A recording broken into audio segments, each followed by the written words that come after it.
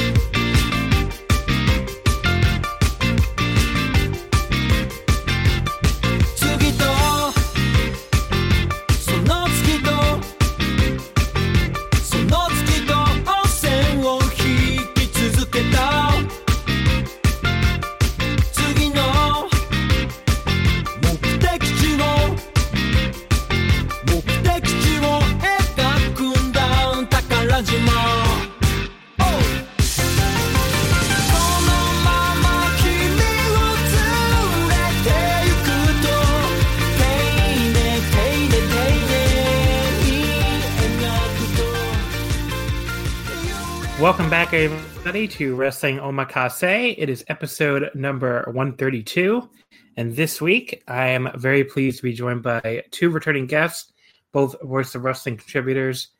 First of all, Gerard, welcome back to the show. Thanks, John. Apologies for missing my last appearance on the year-end awards. I was sick with a cold, but I also saved myself the indignity of saying that I voted Dynamite as best weekly TV show, but I had submitted my ballot before the Dark Order angle happened.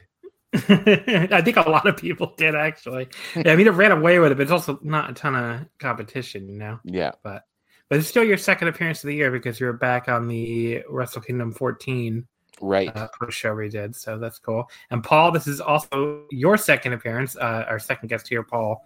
You were also on the Wrestle Kingdom 14 shows. Yeah, I think Gerard actually filled in for me when I woke up too late and missed like half of that of the second night of Wrestle Kingdom. Yeah, I think it was Tyler. I think originally like Tyler was scheduled for night one and you were scheduled for night two. Tyler was scheduled for night one or something. I don't know, but I think Tyler like jumped in and did night two as well or something. I don't know. It's whatever. I mean, you're still on night one at least, so yeah, you missed it entirely. Otherwise, I'm here in the middle of a storm right now, so I've just spent all days like looking at ryokans in Japan. Yes, Paul and I are once again both going to Japan around the same time in October. Although you're going for like a full month, which I'm very jealous of. But yeah, I'm only going for about 11 days. But we were thinking of going to like a ryokan. I've always wanted to go to like a hot real onsen. So, figured that'd be a fun way to spend a night. Yeah, definitely. The ones you were looking at were like you sent me looked absolutely gorgeous. So yeah, no, definitely. I want one with like the proper like outdoor like stone like onsen and everything. Yeah. But other than that, what have you been up to? Just you said you're in the middle of a storm. Yeah, pretty much. That's actually kind of died down now, but it's been like the second storm that we've had in like as many weeks as well. So I hope that like the weather dies down a little bit at least now. So of course we're going to talk about All Japan. That's why both of you are here. That's the main topic. I think last week I said we were going to talk about Noah. Unfortunately, I assumed it was going to be on DDT Universe, which it was not. It was just on, what's it called, Abema, and I don't think all three of us had a VPN or anything. So I haven't seen the show. I don't know if either one of you have, but unfortunately, that's gonna have to wait until it gets uploaded somewhere. It sounded great though, from all accounts. Yeah, it sounds like people are saying Suzuki. Yeah, people are saying Nakajima and Hideki Suzuki is like a match of the year contender. So I'm excited to watch that, but we have not seen it yet. And there was some All Japan related news on the show too. Right, we could definitely bring that. So actually, let's just talk about that now. So they announced a 6-man tag for their big March show. I just retweeted it before. So it is on March 3rd in Yokohama. Katsuhiko Nakajima, Shuhei Taniguchi, and Junta Miyawaki from Noah against Suwama, Shuji Ishikawa, and Yusuke Okada from All Japan. So that sounds awesome. Very exciting. I mean, Noah has 2 big shows in March. I think they have the Yokohama show and they have like another one on like the 24th, I think. Like, right? That sounds right. Yeah, I think so. So, or maybe it's February 24th and March 3rd. I don't know. They have two big shows coming up, and that's one of them. So I'm pretty excited about that. All Japan. So All Japan, Noah, and Wrestle One will all be on the same show. Just like all Japan and its offshoots coming together, basically. Yeah. So we could see what the promotion would actually look like if the splits never happened. Yeah. So it'll be very interesting. But yeah, so that's a big Noah news. Hopefully they get that up on DT Universe or somebody uploads it because I really want to see that. But just want to get that out of the way that we did not see the show, so unfortunately we can't talk about that. But after this segment we're recording now, I've already recorded a segment on, first of all, mainly on Stardom's February 8th Korakuen. It was a solo segment since I guess neither one of you are regular Stardom watchers. Not that I watch every single Stardom show either, but I generally catch every single Korakuen and then like random spot shows and matches that people recommend to me. So I recorded about 45 minutes total by myself yesterday, which is on the Stardom February 8th Korakuen. I also previewed the upcoming 4 New Japan Korakuens and the DET Korakuen because that'll be the subject of next week's show. So after you finish listening to me, Paul, and Gerard on All Japan, just keep on listening, and you can hear my solo segment on mostly on Stardom, but also with a brief preview of those upcoming shows. There's a lot of cool stuff going on in Japanese wrestling right now. Just a lot of promotions that seem like they're firing on all cylinders. It's and All Japan. Oh, sorry. What were you going to say? I was going to say it's kind of wild, and there's going to be a hell of a competition for Booker of the Year this year, I think. Yeah, I mean, Stardom, as I will talk about on that segment, like they really feel like they've hit like a new stride under the new Bushiroad ownership. New Japan, I think, is just having an outstanding start of their year. That feels as fresh as that's felt in eons, really. Noah, it has the new DDT owners, and they feel like they're really doing interesting stuff right now. And as we're going to talk about here, All Japan, I mean. Even though I didn't love the main event of this show, which, we'll talk about, I still thought this was a really solid Korakuen, as far as like fun stuff up and down the card. And, they have a new direction with reportedly Shuji Ishikawa as the new booker. So do you want to talk a little bit about that, Gerard, the booking change of All Japan? Yeah, it's been like, I don't know, like it just moved so fast. It was actually quite impressive because the way that the company was booked.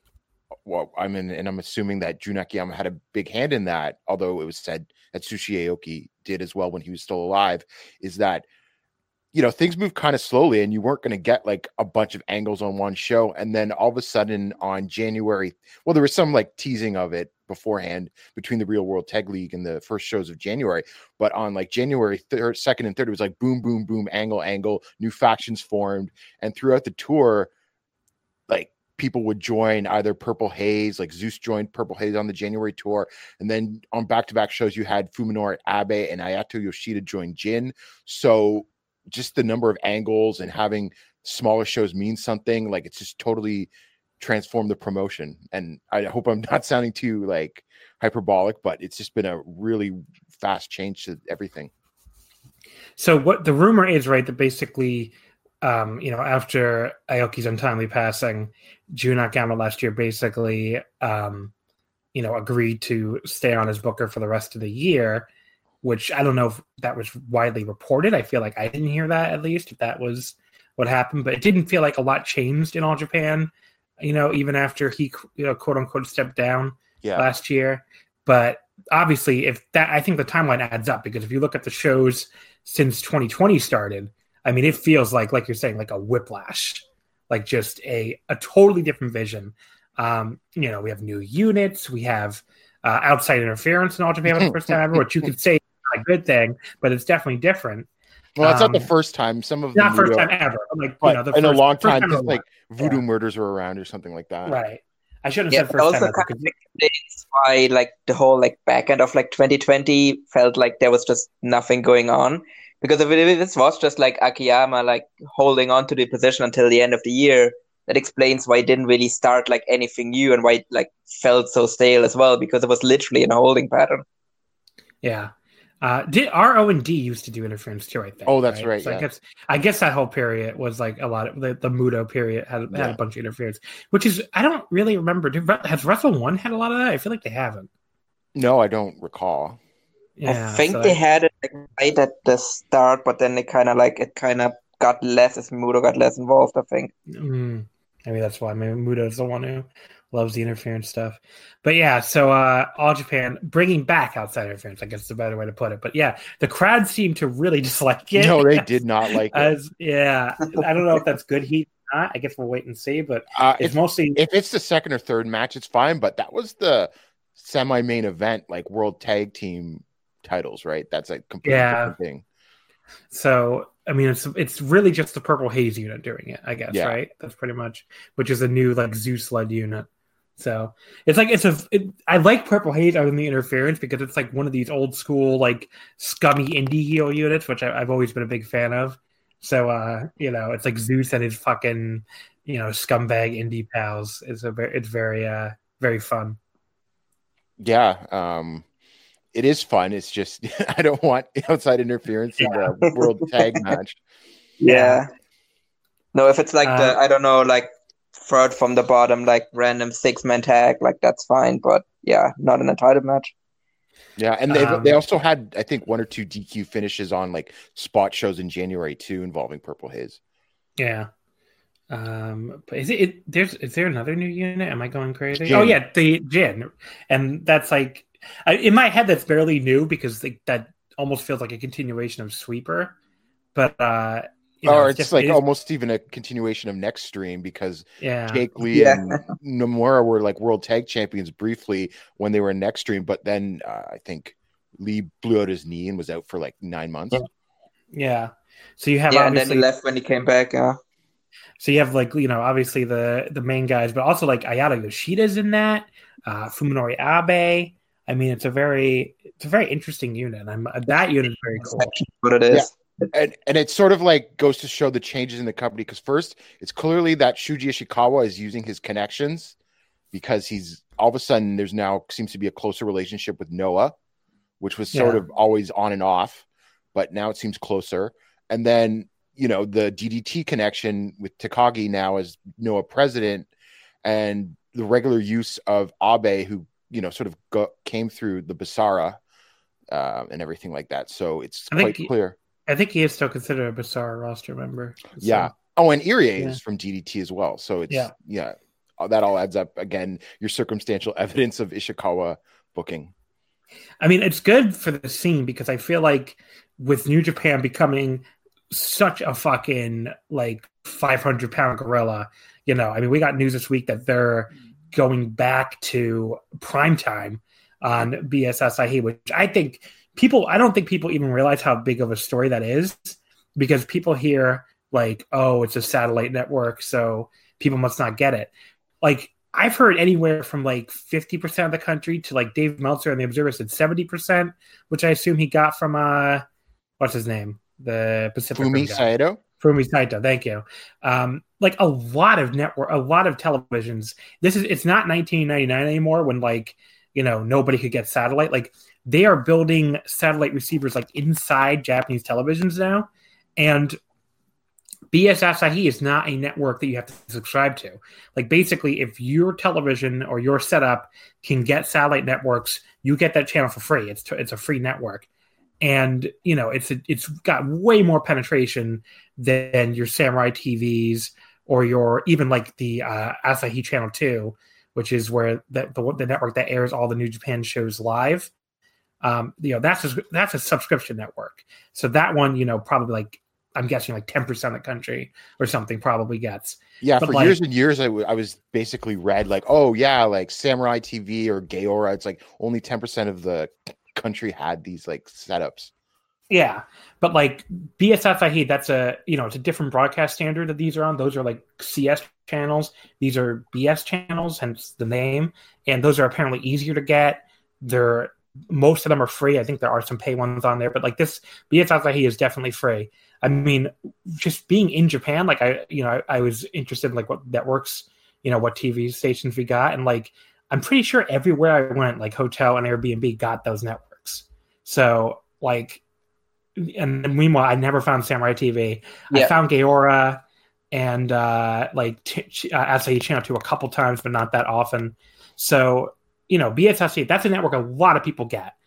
So New Japan will be on primetime, 8 p.m. on Friday, the old, time slot. And it's obviously not as good as having your big recap show on, broadcast, but this is the next best thing.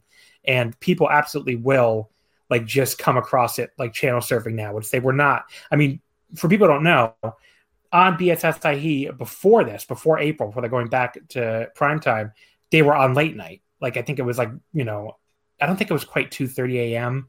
like they are on broadcast, but I think it was like, midnight or something, or 11:30. So they were on very late night, even on the satellite channel. So obviously they've done all this growth without being on, primetime anywhere. So they're already this 500-pound gorilla in the scene, which is my original point. And now they're going to get even more exposure with, primetime television on a network lots of people get. So, if anything, they should only grow further from here. So I would, I don't know. I mean, I think the rest of the scene, like the more that they can work together and the more they can band together, to hopefully get some growth going with those promotions, I think the better.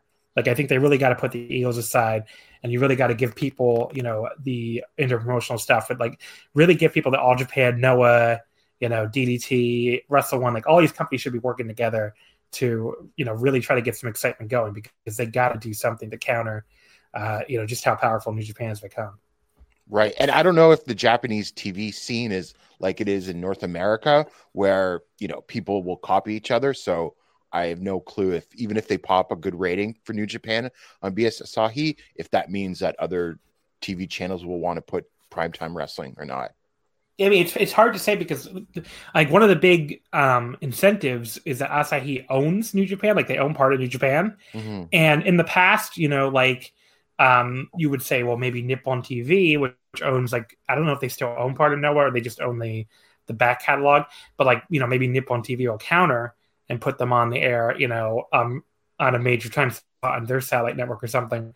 But I don't know if that's still the case. Like, I don't know if they really have the same incentive structure to do that. So maybe if it's a big I think you also can't forget that a lot of the bigger promotions in Japan are actually owned by like a TV station.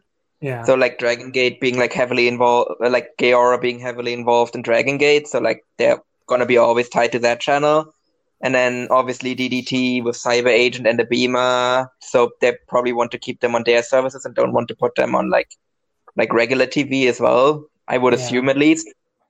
So I've really like the only one, like All Japan, I guess maybe could get a better TV deal out of this maybe. And well, Big Japan probably not. So yeah, right forever. Well, the thing is, though, Gaor does have some sort of involvement. I don't know what the level is with AJPW TV.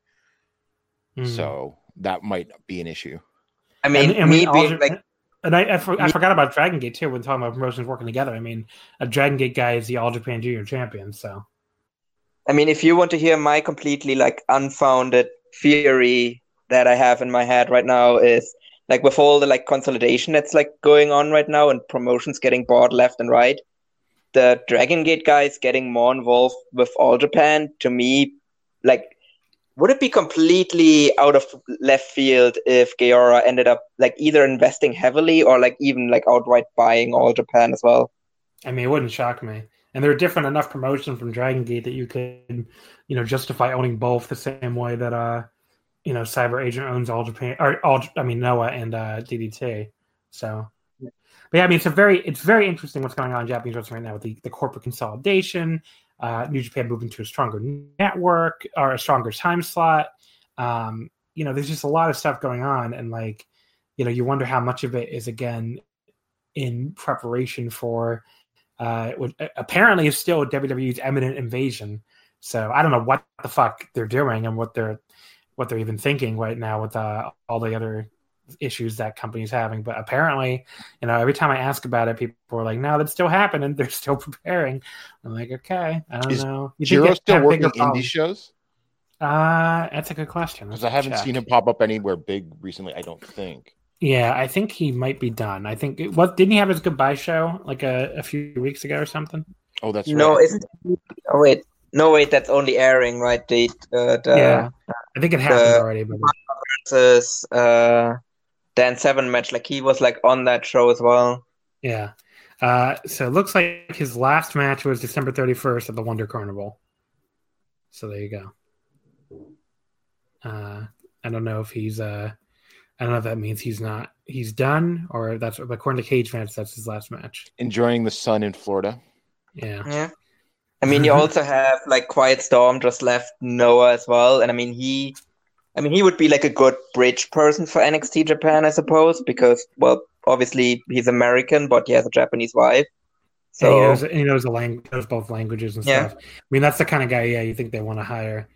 But I don't know. I mean, it's look, I don't.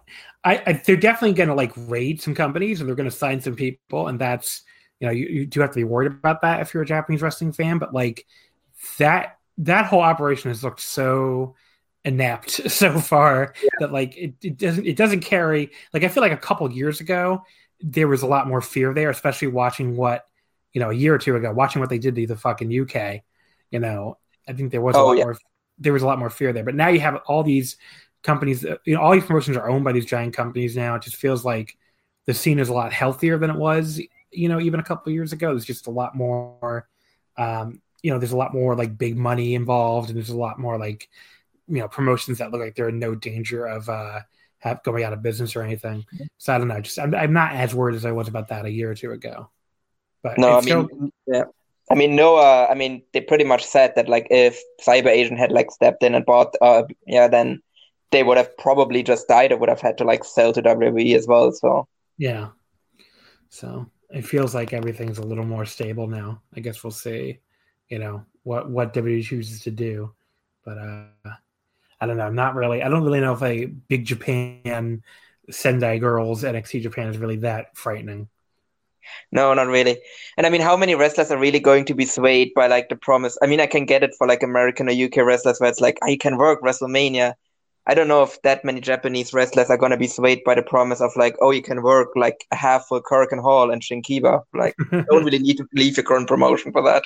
Well, I think it depends how big those contracts are, because for some of those indie workers, like, I mean, how much is Daisuke Sekimoto really making in Big Japan, Right. And what could even WWE offer him? Yeah, it's a good point. So it's like I think the people that will go there, they'll probably be the people that really like dreamed of WrestleMania to begin with and all that stuff. Maybe the same kind of people that are already going. And then I would be more worried about like the people who aren't with a major promotion that I would be worried about, like, like I don't see Kento Miyahara is probably not going there. No. Someone I fully expect to sign with NXT Japan as soon as it starts, and this is probably going to piss off a lot of Joshi people, is like Lulu Pencil. I think she's probably like a lot to jump to NXT Japan. You heard it here first, folks, I guess.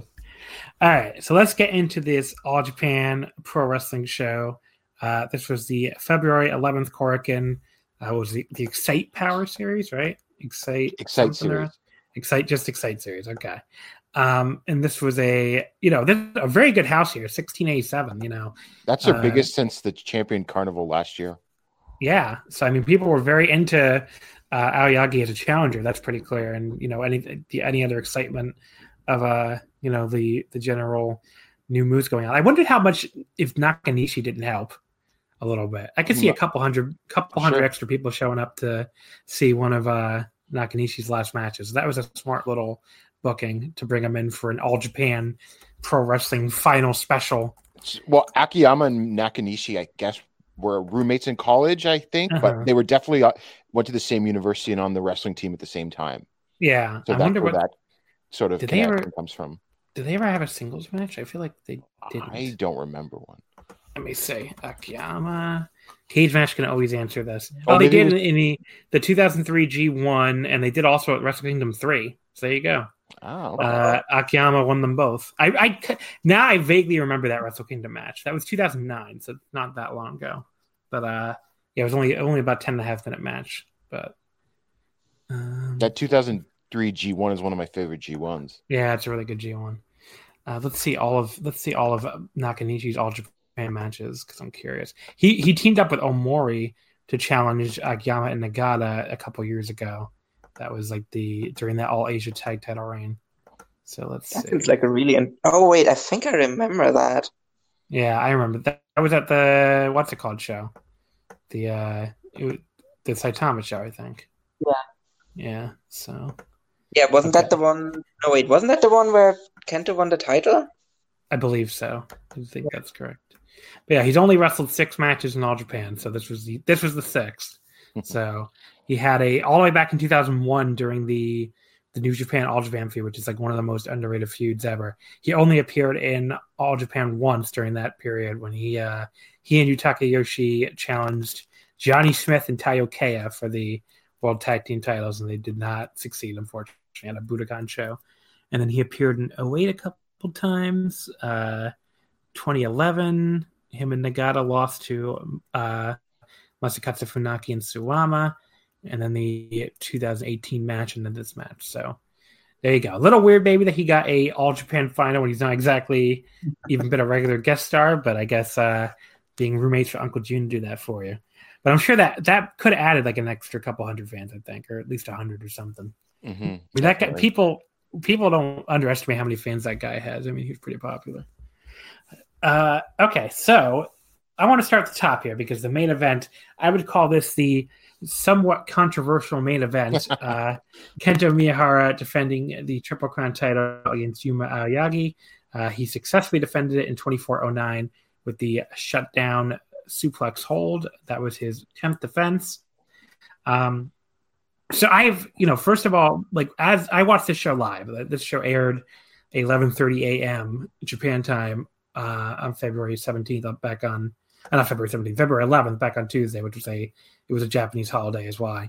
So I was able to watch this Monday at 9:30, which first of all, imagine watching Monday Night Raw when you could have watched this show. It's it was funny because my Twitter timeline was like half people, like the weirdos that still watch Raw, and then like half people tweeting about the All Japan show. It was a kind of funny little mixture there.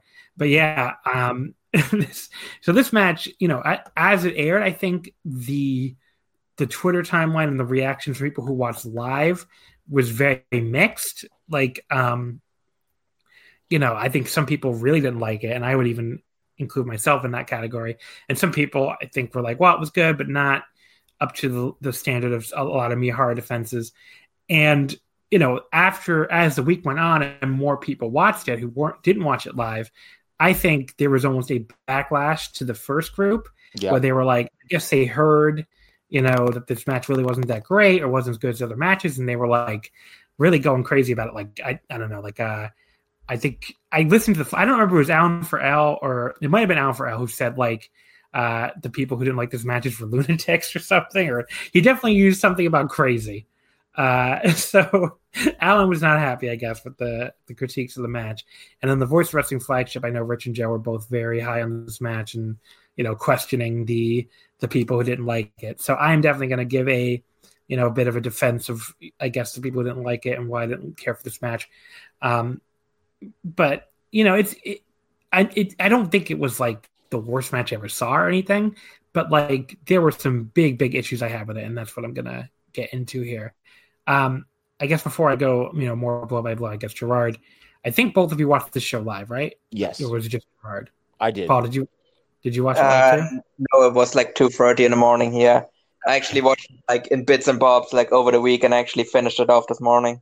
So I don't know what you thought of the main event actually, so that'll be interesting. But Gerard, I think I know what you thought, which was, I think you were in the category that thought it was good but not up to his usual standard. Unless I'm putting words in your mouth. Nope, that's perfect. Yeah, I'm in that sort of middle group. I went 3 3/4 on it, which is also what Meltzer gave it. And sort of some of the critiques, I guess I was listening to the flagship. I don't know, people were calling Kento Miyahara lazy. I didn't think Miyahara was lazy. But I don't know. I thought this Aoyagi he did some great like heel work. I just thought he wasn't up to snuff in this match. Like I was really high on him going into this match because he would have been my MVP in the real world tag league. He was incredible that entire tournament, but it was like in a sort of a sprint setting. Like that was the kind of style of a lot of the matches he looked great in. So I think maybe going this went 24 minutes. I thought he looked a little exposed. I don't think this is some sort of like career ruining thing or anything like that. He's only going to get better, and the crowd seemed to love it. It just didn't hit super high with me. Paul, what did you, I guess, I have no idea what you thought of the match, Paul. Were you in the group afterwards that loved it and thinks the critiques are crazy, or what did you come down on the match? No, I think we're all kind of in line here. I thought it was fine, but like it wasn't blow away, and it was kind of like the second time in a row that like the Kento title defense was like outshone by another match on the card. But yeah, I think kind of probably my problem with this match wasn't really Kento himself. I mean, like with Gerard, it was more Yuma, where I do like Yuma, and I know he has a lot of potential. But I do think that, like, generally he hasn't really shown all that much in, like, singles matches, and he definitely needs to get better, like, at, like, being on top in a match. Like, I think he's really good when he's, like, selling, but I do think he, like, tends to kind of, like, run out of ideas when he's on offense pretty quickly. So I am going to differ a little bit from the two of you then, because I think I'm even lower than the two of you on this match, and I don't think Yuma was the big problem. I think Yuma looked really good for a lot of this match. There was one thing he did towards the very end that really pissed me off, and that I'm going to talk about when I get there. But for the most part, I thought he was really good in this match. Where people, they talked a lot about the critique of Kento as lazy on the flagship, and like didn't really, I don't know if they really even like engaged with it. They just kind of said that critique is, dumb or whatever. So I think I'm going to give my best defense to that critique, and I'm going to tell you why I think it was more accurate here than it maybe has been in the past. I don't think when people call Kento Miyahara lazy, I don't think they're saying he is literally like not doing anything. I think it's more like I saw the critique a lot from people who don't normally like him that, he gave Yuma nothing. He didn't, I think it's more like he didn't like go outside of his comfort zone, do different kind of stuff, like really try to work with this guy. I think people think he's got a formula and he kind of sticks to it. And to a degree, I think that's kind of true. I don't think that automatically means he's like bad or anything. I think he's actually, I think he's really, really good most of the time. And in the past, I haven't really seen the lazy Kento critique.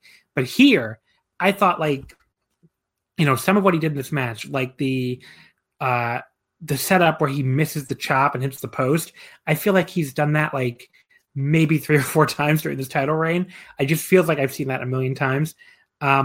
It was, very dull at the start, and that I think was part of the problem, that the chop the post thing was not a great setup. And then he got into the arm selling, and the arm selling is what really I think drags this match down from just to where otherwise I may have had it like at that 3 3/4 level, but like he sold this arm in a really obnoxious and annoying way, like in the almost like that Will Ospreay like scream selling way, which which Ospreay doesn't even do anymore. That was like 2018 Will Ospreay. Like that's who it felt like he was channeling, and like it was way too over the top, especially for my personal taste. Like I really hate that like over the top scream selling. And then the problem is, like I've seen other people say that he sold the arm throughout. He did, but he also forgot about it a lot. Like there was a really crazy German suplex sequence, but like that was, Kento just completely forgot about the arm during that entire sequence. He was throwing a lot of like these perfect fast strikes with the bad arm. Like he really, it felt like if you're going to go so over the top with that arm selling, which again, I don't even like to begin with as an aesthetic choice in a wrestling match, you cannot have it become a phantom arm, a phantom injury for the rest of the match. Like it can't, like you have to like be consistently selling it throughout the entire match. And, I think people get lost in this where it's like, oh, I don't want to hear about nitpicking on the selling. Choosing to sell a limb like that is already a fucking choice in a wrestling match. If he wasn't going to commit to it for the entire match, he just shouldn't have fucking done that in the first place. Like, just don't do the crazy screaming over the top selling if you're not going to commit to that for the rest of the match. So I don't know if that makes him, quote unquote lazy. I do think it's like they had this idea to do this arm thing, and then it just felt like it got completely abandoned, especially, down the stretch and stuff. So like, I saw some people say, well, he struggled to get the shutdown German, so that proves that he was selling the arm. It's like, yeah, but he struggles to get the shutdown German in every match. So it's not like it's, some big special struggle. It's like maybe he sold it a little bit more. But like, if you watch any Kento Miyahara title match, he's always going to struggle to get the shutdown German. The other guy always tries to break free and like doesn't let him get the grasp or whatever. Like that's not anything special on its own. So I couldn't believe I saw that as a defense of his arm selling. But yeah, I don't know. Like that's my general feeling. I don't know if the lazy Kento critique is necessarily correct. I think it might be. I get why people think it's a little over the top, and people are like, "Well, you just don't like aces or whatever." But I definitely think at Defense 10 here, I get why there's like a Kento fatigue that's setting in with people. And even though he is an outstanding wrestler, I thought this was this was like the nadir of this reign, basically, and like where Kento, it didn't feel like Kento was doing anything new or different. He had a different opponent and a chance to do something, maybe outside of his comfort zone. It felt like a very standard match, of his. So that'd be my big critique. Yuma, I liked him a lot. At the very end, I don't think he should. I know some people loved it. I didn't like that he did that goofy kung fu pose after the kick flurry or whatever, because it's like, and then does that cocky pin after. It's like, I get he's doing a heel character, but like there's a difference between a heel character and an idiot. I mean, he looked like a fucking idiot doing this cocky bullshit when you have a chance to beat this unbeatable champion who's trying to get his record-tying 10th defense. I mean, I don't know if that's the time to be doing like your cocky pose or whatever. It just kind of felt like he was, it didn't feel like the right kind of character moment for the moment he was in. So that would be my big critique of Yuma. But the rest of the match, I thought he was pretty great. But that would be my big complaint. Now, to be fair for Yuma, I have to say that like all of the stuff he did and like the lead up to this match was awesome. Like all of his little heel stuff, and even like during his entrance when he gave like this like really shitty, like the shit-eating grin, like the thumbs up to the people, like swiveling the towels, and when he attacked Kento in the like pre-match like press conference, that was absolutely awesome. But yeah, then like in the match, yeah, as you said, like he had like his weird, stupid moments in there and didn't necessarily always fit. So I think he has to essentially like channel the like Yuma in the build up, then like in the big match itself as well. Yeah, and I gave it 2 3/4, by the way. That's the rating I came in at. So very low. Obviously, I think the lowest Kento title match I've ever come in at, but I didn't like the match. I didn't think it was very good, especially for this, obviously for a Triple Crown title match. So what are you going to do? Even though I didn't go as low as you, it's still also my lowest rated Kento Triple Crown match of this reign. Yeah. So. Any other final thoughts on this match before you move on? I've watched it twice, and I will admit that, in my opinion, I thought the selling of the arm was a little better. I thought on the second watch, but not enough to make me like radically reevaluate my rating of it or anything like that. Okay. Anything to add, Paul? No, I think I've got everything. Okay. The semi-main was the All Japan World Tag Team titles. Suwama and Shuji Ishikawa defending against Shigehiro Irie and Lucas Steele, of course, from the new Purple Haze unit. The thing that really struck me watching this was, like, first of all, how tiny Irie looked in there with Shuji. Like, he's a wide man, but he is a very short man. And especially when it's in there, you're so used to seeing him in DDT that maybe you just don't even notice. But like, yeah, when he's in there with Ishikawa, he looks fucking tiny. And then this is where we had a lot of the interference and stuff. They pulled out the ref, there was powder, a chair shot, and the fans were like big mad about the interference.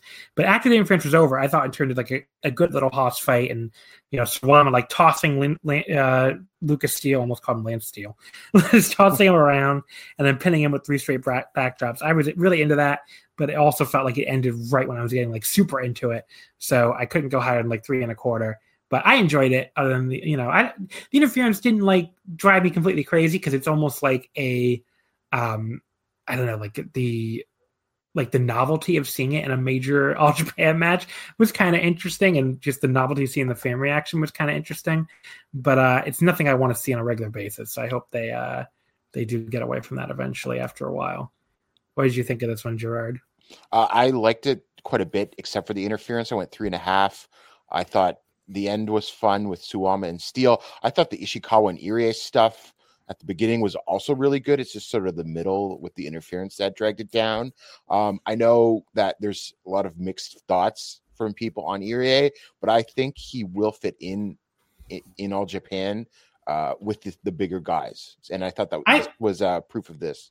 Yeah, I don't know. People seem down on him. I like him, except for the only time I didn't like him his entire career was that DDT heel run, where it just didn't work. But like other than that, I usually enjoy him a lot. He's not a guy that I don't enjoy. I mean, he's not like a best in the world or anything, but like I don't know. He's on a card, especially on an undercard. I feel like he always brings something to the table. So I like the fit for All Japan. So I think it's he's in 2 units now too, because he's also in Strong Hearts. So it's very interesting. Right. Paul, what do you think of the World Tag Team Championship match? Yeah, I think the match was pretty good, but as you said, like it ended kind of as it got really going. So I was actually kind of hoping there was I would have enjoyed it a lot more if there actually was like a bit more of like a good hot like closing stretch, and we didn't really get that. Where, well, like they just ended the match essentially, but it felt very decisive. I did really like Lucas Steele, where, I mean, it's clear that he's still like fairly green, but he's got like good size in him. And once he kind of like properly starts working to that size as well, I think he's going to fit in really well with the promotion. And I think being around people like Irie and kind of like Zeus, I think is going to really help him develop as well. Match number 5, the All Japan World Junior Heavyweight title. Susumu Yokosuka defeating Francesco Akira, and let me get the match time. Wow, this was a really short compared to what I would have thought. 11:32 with the Yokosuka cutter. This I thought was the clear match of the night. This was friggin' awesome. Akira's a guy they have high hopes for, and he has shown a lot here. And Susumu is such a great professional wrestler, and he has this obvious size advantage, and he used it really, very early on, and just like kind of shrugged off a lot of Akira's strikes and got the crowd, who already loves this guy anyway. Like they love this Italian boy, but they got him, they got the crowd even more behind him. He emphasized his quickness and like his ability to avoid moves. It turned into like a really hot closing stretch, and all these girls like screaming for Akira, and by the end, Susumu just kind of takes the wind out of the sails. He gets these huge jumbo no-kachis after Akira had done a great job avoiding them throughout, and then finally puts them away with another one in the Yokosuka cutter. I went 4 1/4 on this. I thought this was like a really like awesome junior sprint. I thought Susumu was a great base, and Akira was like a dynamo in there. So that was awesome. And afterwards, Susumu, he basically said he wanted to defend the title in Dragon Gate, but Yusuke Okada ran out because he didn't like that idea. So I guess we're going to get Susumu and Okada next, which definitely signed me up for that. It's on the 22nd or 23rd in Osaka this month. Oh, awesome. There you go. So, yeah. What'd you think of this one, Gerard? I went 4 stars. I'm going to take 2 victory laps on this match. I said in my preview at Voices of Wrestling that this thing could hit 4 stars, and it did. And I was on the Francesco Akira train from day one, when a lot of people were like, who's this like skinny 12-year-old in All Japan?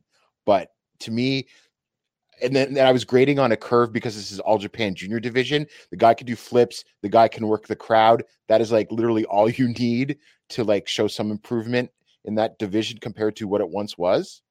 This was awesome. A career-making performance for Akira in a lot of ways. And also on today's show, in the main event 6-man tag, Akira pinned Hikaru Sato, which would be probably the biggest win of his career up to that point. So it's quite clear that they're all in on him now.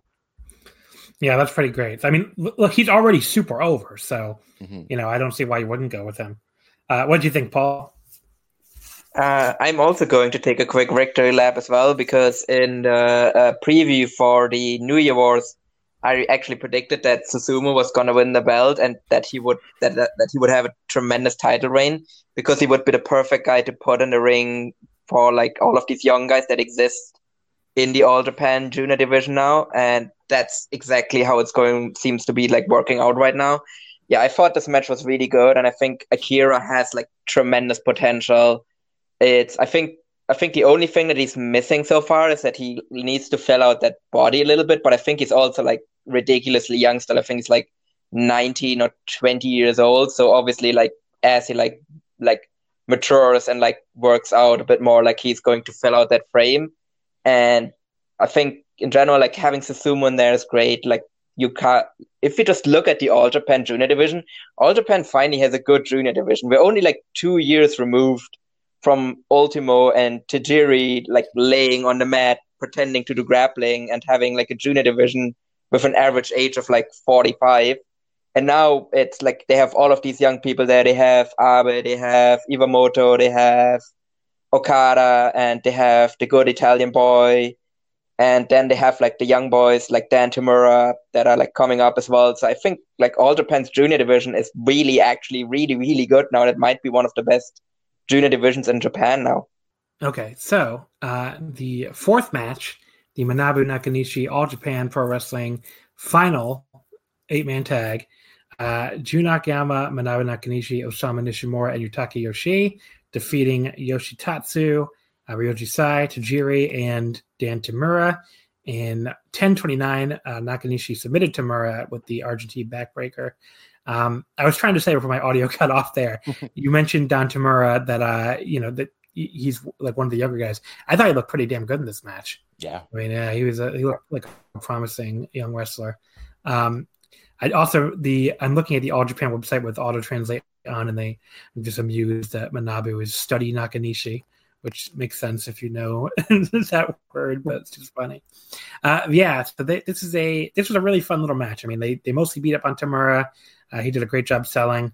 He made the tag, and then all three of his parents like beat down Nakanishi to big boos. But then he cleaned house on all of them with double sledges. This crowd loved Nakanishi, which is like one of those reasons why I said before, like he may have been like a little bit of a minor draw. And then Tamura like basically did his best, Nakanishi impression, but then got grabbed by the throat by the real thing. He put him up in the Argentine. He swung his legs around to kick the mist out of Jiri's face, which I thought was the best part of the match. Yeah, that was great, and then got the win. I went 3 1/4 on this. I really enjoyed it. I thought it was a great time and a great little nostalgia fest for Nakanishi, who next week will be retiring. So I'm gonna miss the guy. I really one of my a guy I've always really liked. So I'm very, very sad we're losing him, even though obviously he can barely move. Yeah, this will probably be the last win of his career too, because he probably will do the job in his retirement match. Yeah. What do you think, Gerard? I loved it. 3 stars. Just fun little match, everything it was, and I like Tajiri eating shit. What do you think, Paul? Yeah, I also thought it was a pretty fun little match, and as you said, Tamura has like a ton of potential, and also shows that they like put him in matches like this as well, where it is a bit higher up the card essentially, and they like trust him to go in there with the veterans and like not like embarrass himself. And yeah. I think he was also, when they went to Hard Hit as well, I think they actually brought him there as well to like stand at ringside. So they like definitely like think that he has like potential to like get into a big position. So like they're giving him like chances to like learn. So I think he has a bright future. Match number 3, the All Asia Tag Team title. Jake Lee and Koji Iwamoto defeating Takeo Omori and Black Menso Ray. Iwamoto pinning Menso Ray in 9:56. Look, this was if this entire match was like the last minute, it would have been like 4 stars. Like they fucking committed a murder in that Black Menso Ray. He just kept kicking out. It was such a great like closing stretch. I can't go higher than like 3.5 on the match, but like, man, did I enjoy myself for a 10-minute tag. Yeah, what do you think, Gerard? I went 3 3/4. It was a great sprint. Omori and Menso Ray are sort of underrated as a team because they're mostly sort of doing the comedy shtick. But whenever they do challenge for the All Asia tag titles, which they've done a couple times, it's always a really good match. Yeah. I mean, Omori like weirdly can still go for like such an older guy. Like the way he moves looks weird, but he can go still. Yeah, I feel like he busts out these performances like a few times a year, and he always looks good. Paul, what did you think of this All Asia Tag Team Championship match? Yeah, I thought this was awesome. It's not my match of the night because I still think that Akira and Susumu was stronger. But like this might sound like heresy, but it might be like my second favorite match of the night because I just absolutely loved that closing stretch, and I think the rest of the match was pretty good as well. But that closing stretch just had me hooked for the entire time, and I think Iwamoto and like Black Mansory just kind of tore down the house, and I'm just happy to see that.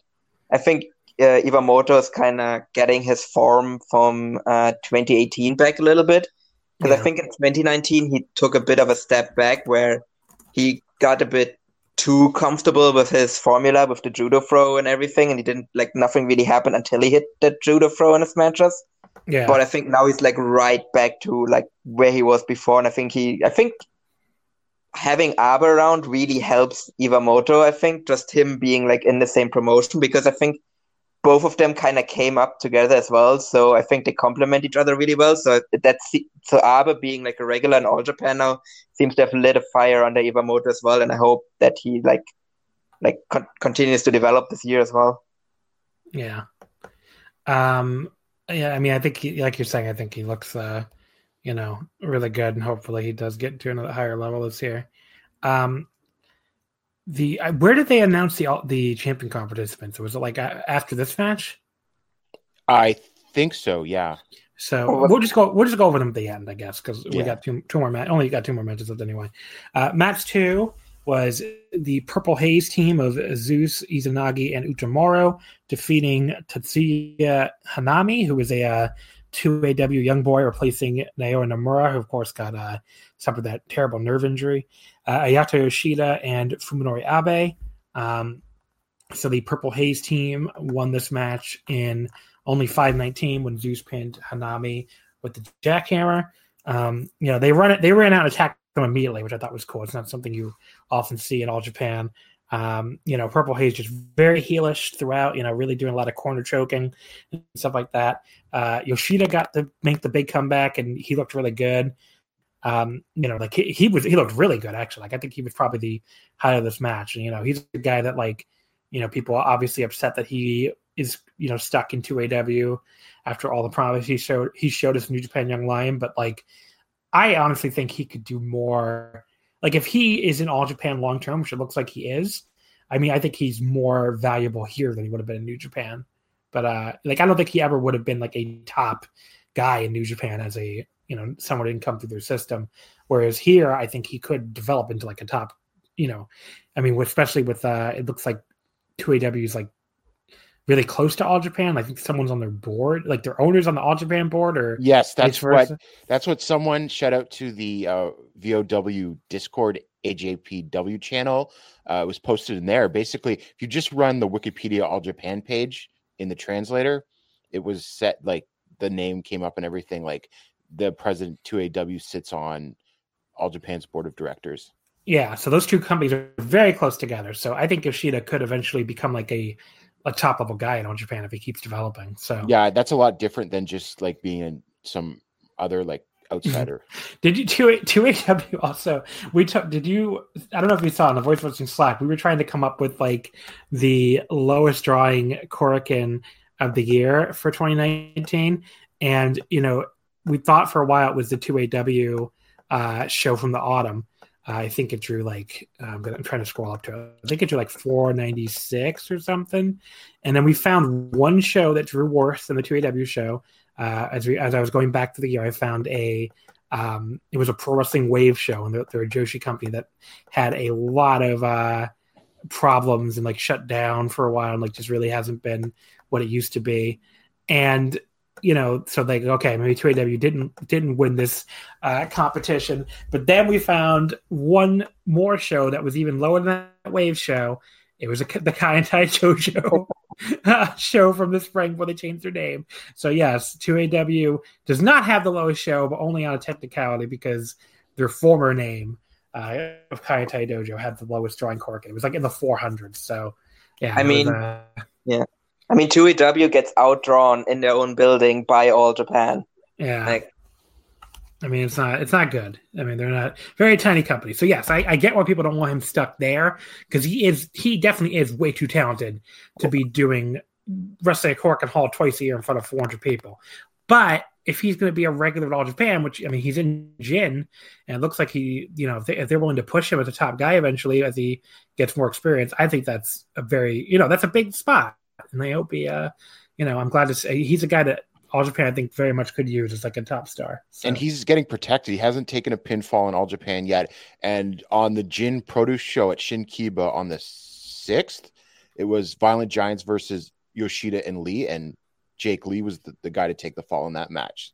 So I think that tells you something. Yeah. And then he went to a draw with Nomura as well early on. Right. Maybe he should beat Kento. Match. Have to. Yeah. What'd you say? I said they might have to, depending on what happens with Nomura. Right.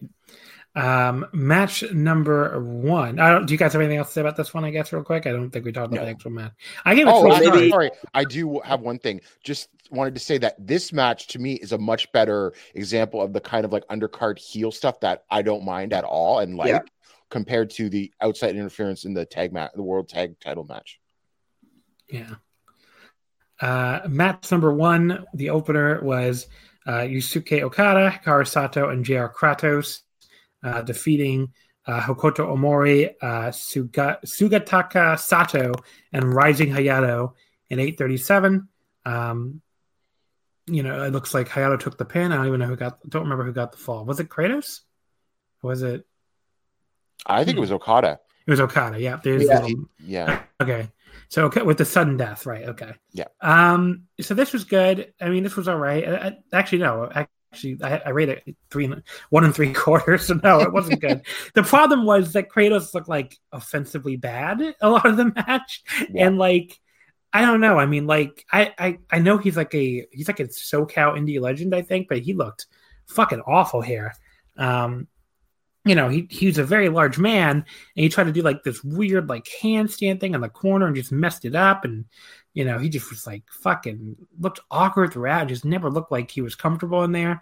Maybe it's something where he just was really nervous about wrestling in Korakuen Hall, but he looked really awful. So he dragged this match down a lot, and I thought it was just kind of there otherwise, and really Kratos was like offensively bad. So I would go 1 3/4, but it's cool to see. Whenever I see these Wrestle One trained freelancers, which is Sato in this one. I mean, it's just funny to me because like they're the only promotion school that will train you and let you go wherever you want. And I always think of this one guy. I can never remember his name, but like who trained with Wrestle One. But his lifelong dream was to join the 0-1 roster. And it's like, maybe aim a little higher. Like, your lifelong dream in 2018 is to join the 0-1 roster. Like, there's got to be an easier way to join the Yakuza, buddy. Maybe I don't know. But it's very, I always think of that guy whenever I see these Wrestle One trained freelancers, but I don't think that's Sato. I think it's somebody else, but there you go. But yeah, just pretty, Kratos sucked. Everybody else looked fine. What do you think of this one, Paul? I thought it was pretty fun. I think maybe the only other time before this match where I have seen Kratos was when I think he had a match with Andy Williams, or is he the Butcher or the Blade? I think it's the Butcher. And they had like a really fun match on Bloodsport. And I think in this case, he did look fairly immobile. I do think he had like some decent instincts. I don't know if he's like really like a viable like long-term member, and there were definitely like some spots where like there was a bit of awkwardness between him and his teammates as well. But yeah, I don't know about it. But look, it's not like he's like the worst person that like the worst gaijin that All Japan has brought over recently. So who knows? Maybe he can improve a bit with time as well if he gets more comfortable. Yeah. And then let's see. What do you think, Gerard, of this one?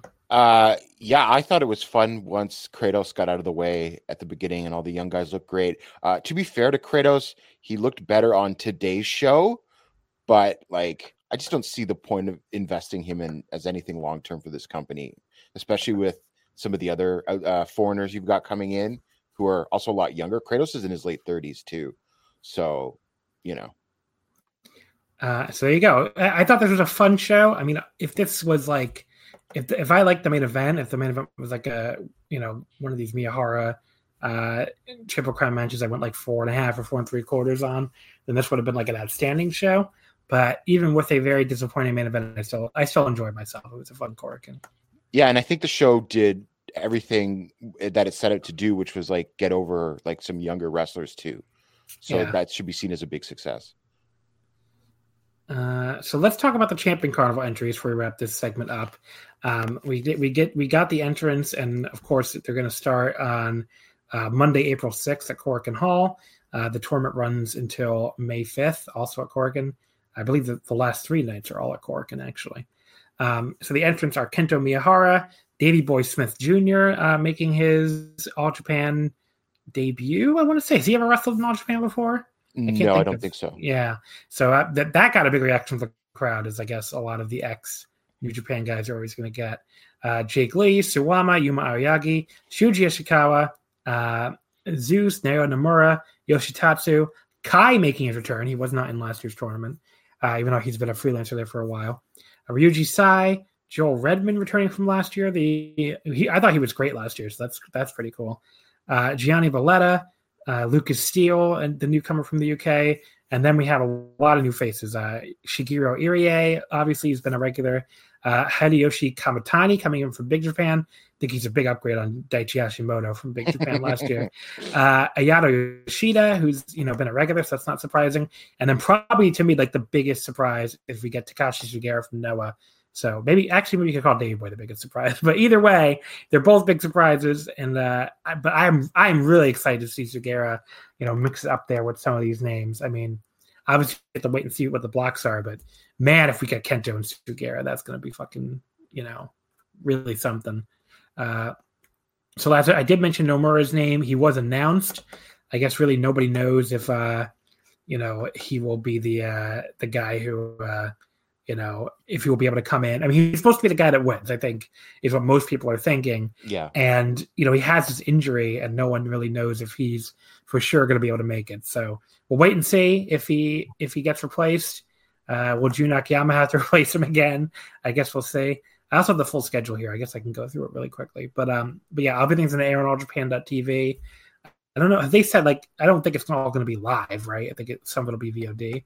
Some of it probably, but every show, like last year, every show made it up, either live or VOD. I mean, you can watch every single Champion Carnival match, so they'll all be on there, whether it's live or on tape. So, I did that last year. I definitely or 2 years ago. I definitely recommend doing that, or at least watching, all the hype matches. So there'll be a lot of really good stuff.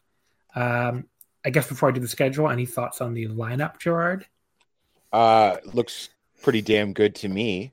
I don't really see any problems. I mean, the Valletta is the Valletta thing, right? I mean, someone's got to. It has its charm, even if he's not good, but at least I would rather have a charming bad wrestler than just a bad wrestler, Yeah. So. Well, it's the same thing. It's a night off, because they're just going to brawl around, play with the chain, and then go to the finish in 7-8 minutes. So yeah. It's like Yano. He's like the Yano of the Champion Carnival. Yeah, and he's joined Purple Haze now as well, so I think it's like a perfect fit for that too. Yeah. So I got no problem with Gianni Valletta. I ain't going to hate on him. He should pin Kento again. Yes, he absolutely should pin Kento again, and then he should get his title shot. And then he should take the title from him. Hashtag justice for Johnny. I'll just also say, it's funny because I know not everyone loves Davey Boy Smith Jr. I actually do like him. Funnily enough, I've been catching up on MLW, and he's actually been pretty good in the last couple of months because he's also getting a push and is pretty high up on the card. So I'm not saying he's going to be a slam dunk, but I would say more likely than not, the chances of him being pretty good in All Japan it's more likely than not he'll be good in All Japan, I should say. I really want, what match I really want to see if I just checked this while you were talking to see if it's happened before, and it has not, other than they were in a 6-man tag on the All Together show in 2011 at the Budokan, but I hope they're in the same block. I want to see Takashi Sugiura and Suwama. I don't know why in my head that just sounds like something that would be, I guess they've both been around forever and they're both kind of like grumpy old guys now. I would like to see that match. So yeah, I think maybe it could, like, for that block it could come down to like those two as well. Yeah. Well, we don't have the blocks yet, do we? No, I know, but like if they're in the same block, like I wouldn't be surprised if that's like one of the final matches. Yeah. And I think even if Nomura is healthy, I think there's a good chance that Sugiura might end up just winning this anyway. Yeah. That would be a hell of an outsider title defense. So, like the Marufuji one. Well, yeah, I'm very certain he will at least make the final as well. And whoever he's like up against in the final, it's going to be tremendous. And there's also like the issues, like, could you sort of string things along longer, like have Sugiura beat Kento and then have Nomura beat Sugiura? I mean, that would almost be my play if Nomura can't make the tournament, and to just have Sugiura beat Kento and then just have Nomura take the title whenever he recovers from his injury. Yeah.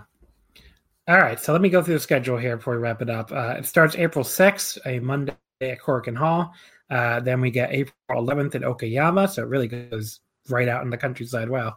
April 12th in Fukuoka, the 13th in Kumamoto, and the 14th in Kagoshima. So you get 4 straight nights there. Then the 16th in Hiroshima, the 17th in the Taisho Osaka, which is subtitled the Spring Zeus Festival, which I thought was funny. The 18th in the more traditional Ideon Arena Osaka, the second hall, of course. The 19th in Aichi in Nagoya, the International Conference Hall.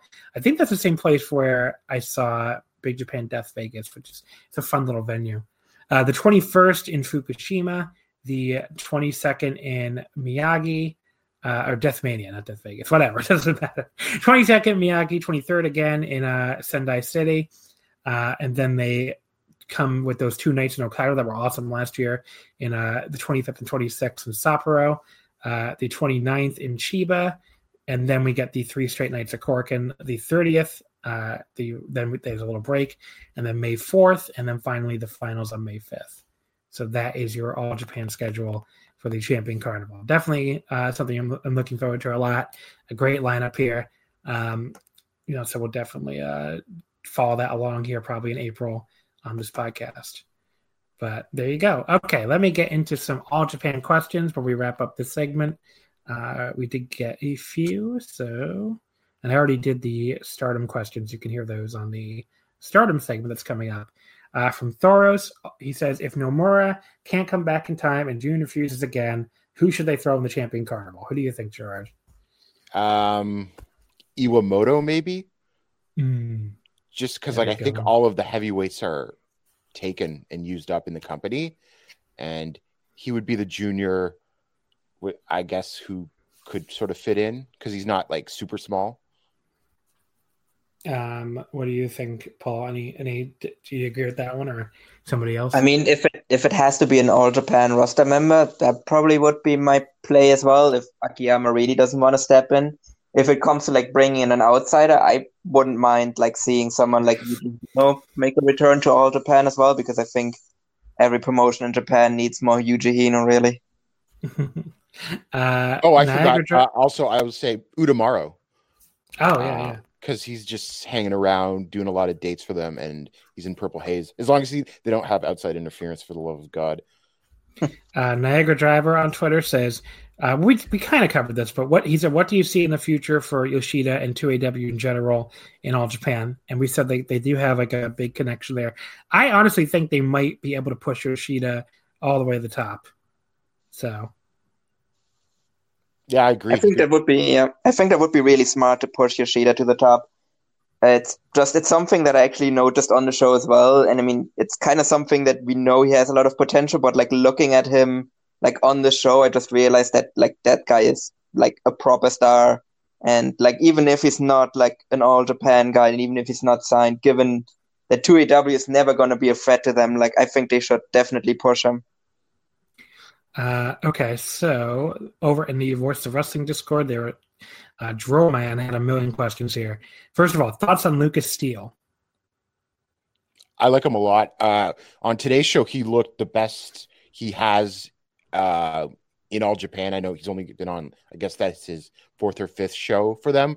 So I think he's growing into the role, and he's going to be, in the ring with like people like Suwama and Ishikawa and that to learn from. So I think they found like a young guy on some small English indie that no one had seen, and they snapped him up, and I think it'll work out well for them. And I should say a lot of his questions we did cover already, so I'm only getting to the ones we didn't. Do you have any thoughts on Lucas Steele to add, Paul? I'm just happy that Lucas Steele is with All Japan now and isn't gonna be like another failed project of NXT UK. So I'm happy he's in Japan now. Then he said thoughts on your dark horses for the Champion Carnival.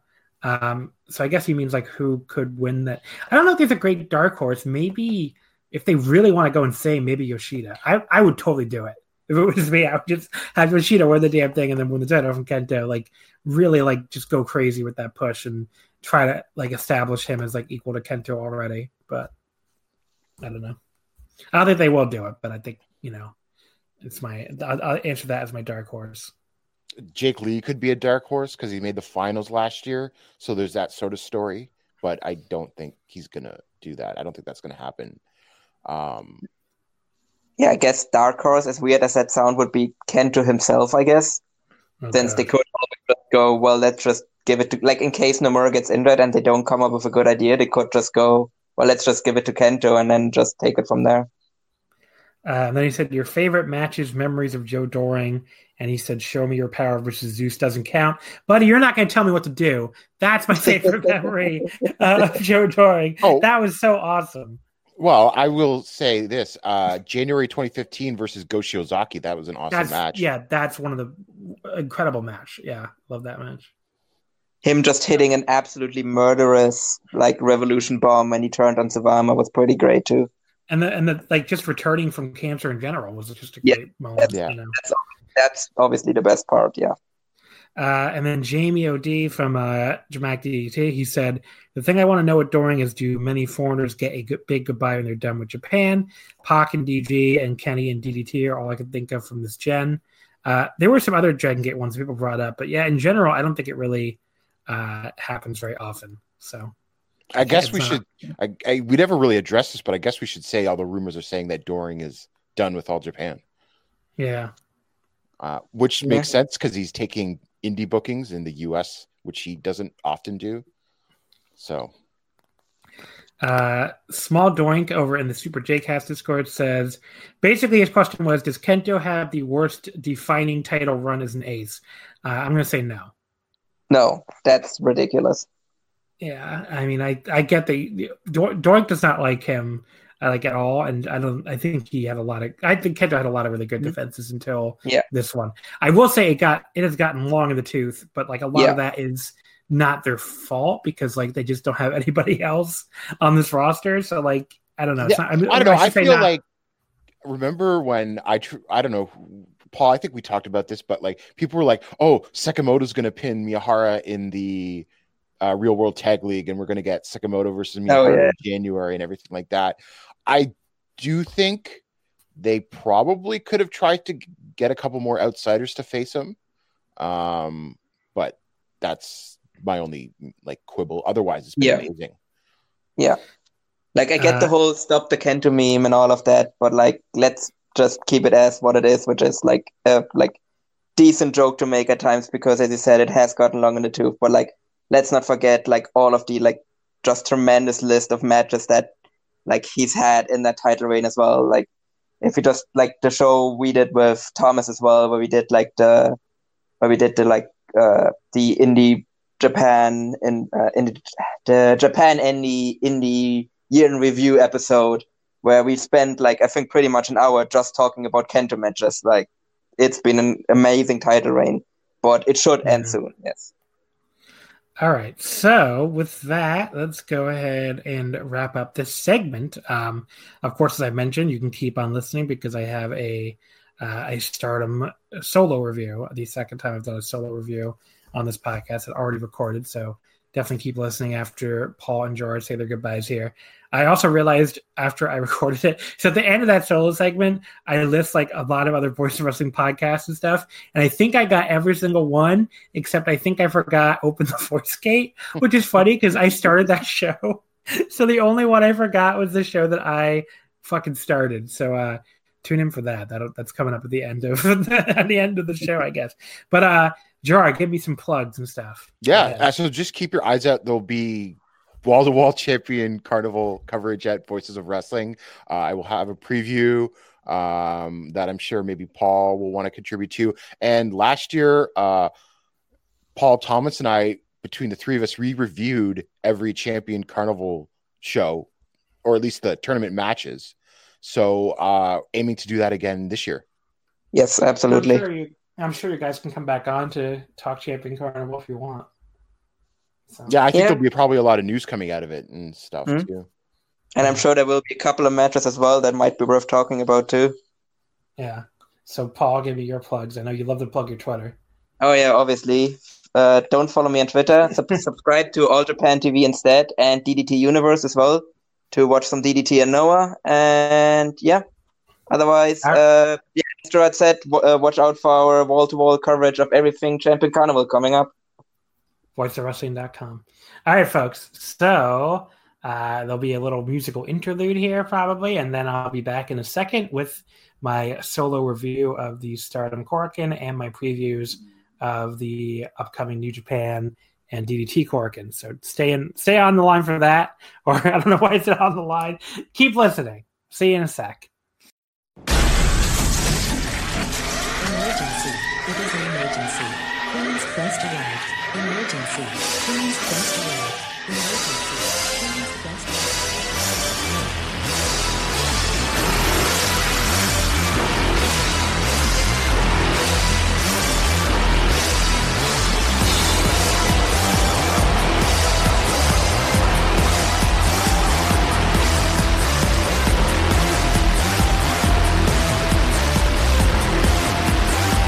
down to the queen.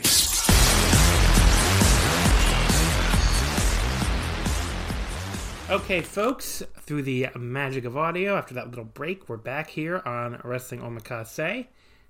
You just finished listening to an interview with Paul and Gerard on All Japan Pro Wrestling that I honestly have not recorded yet. So to give you a peek behind the curtain, I'm recording this little solo segment on Saturday night. Whereas, the segment on All Japan with Paul and Gerard, I'm recording on Sunday. So through the magic of audio, you've already heard that segment, but I have not yet recorded it. So hopefully it went great. I don't see why it wouldn't. They're both great guests. But I guess you probably heard me rant a little bit about why I wasn't a huge fan of the Kento Miyahara match and all that. So I guess I don't need to go into that again.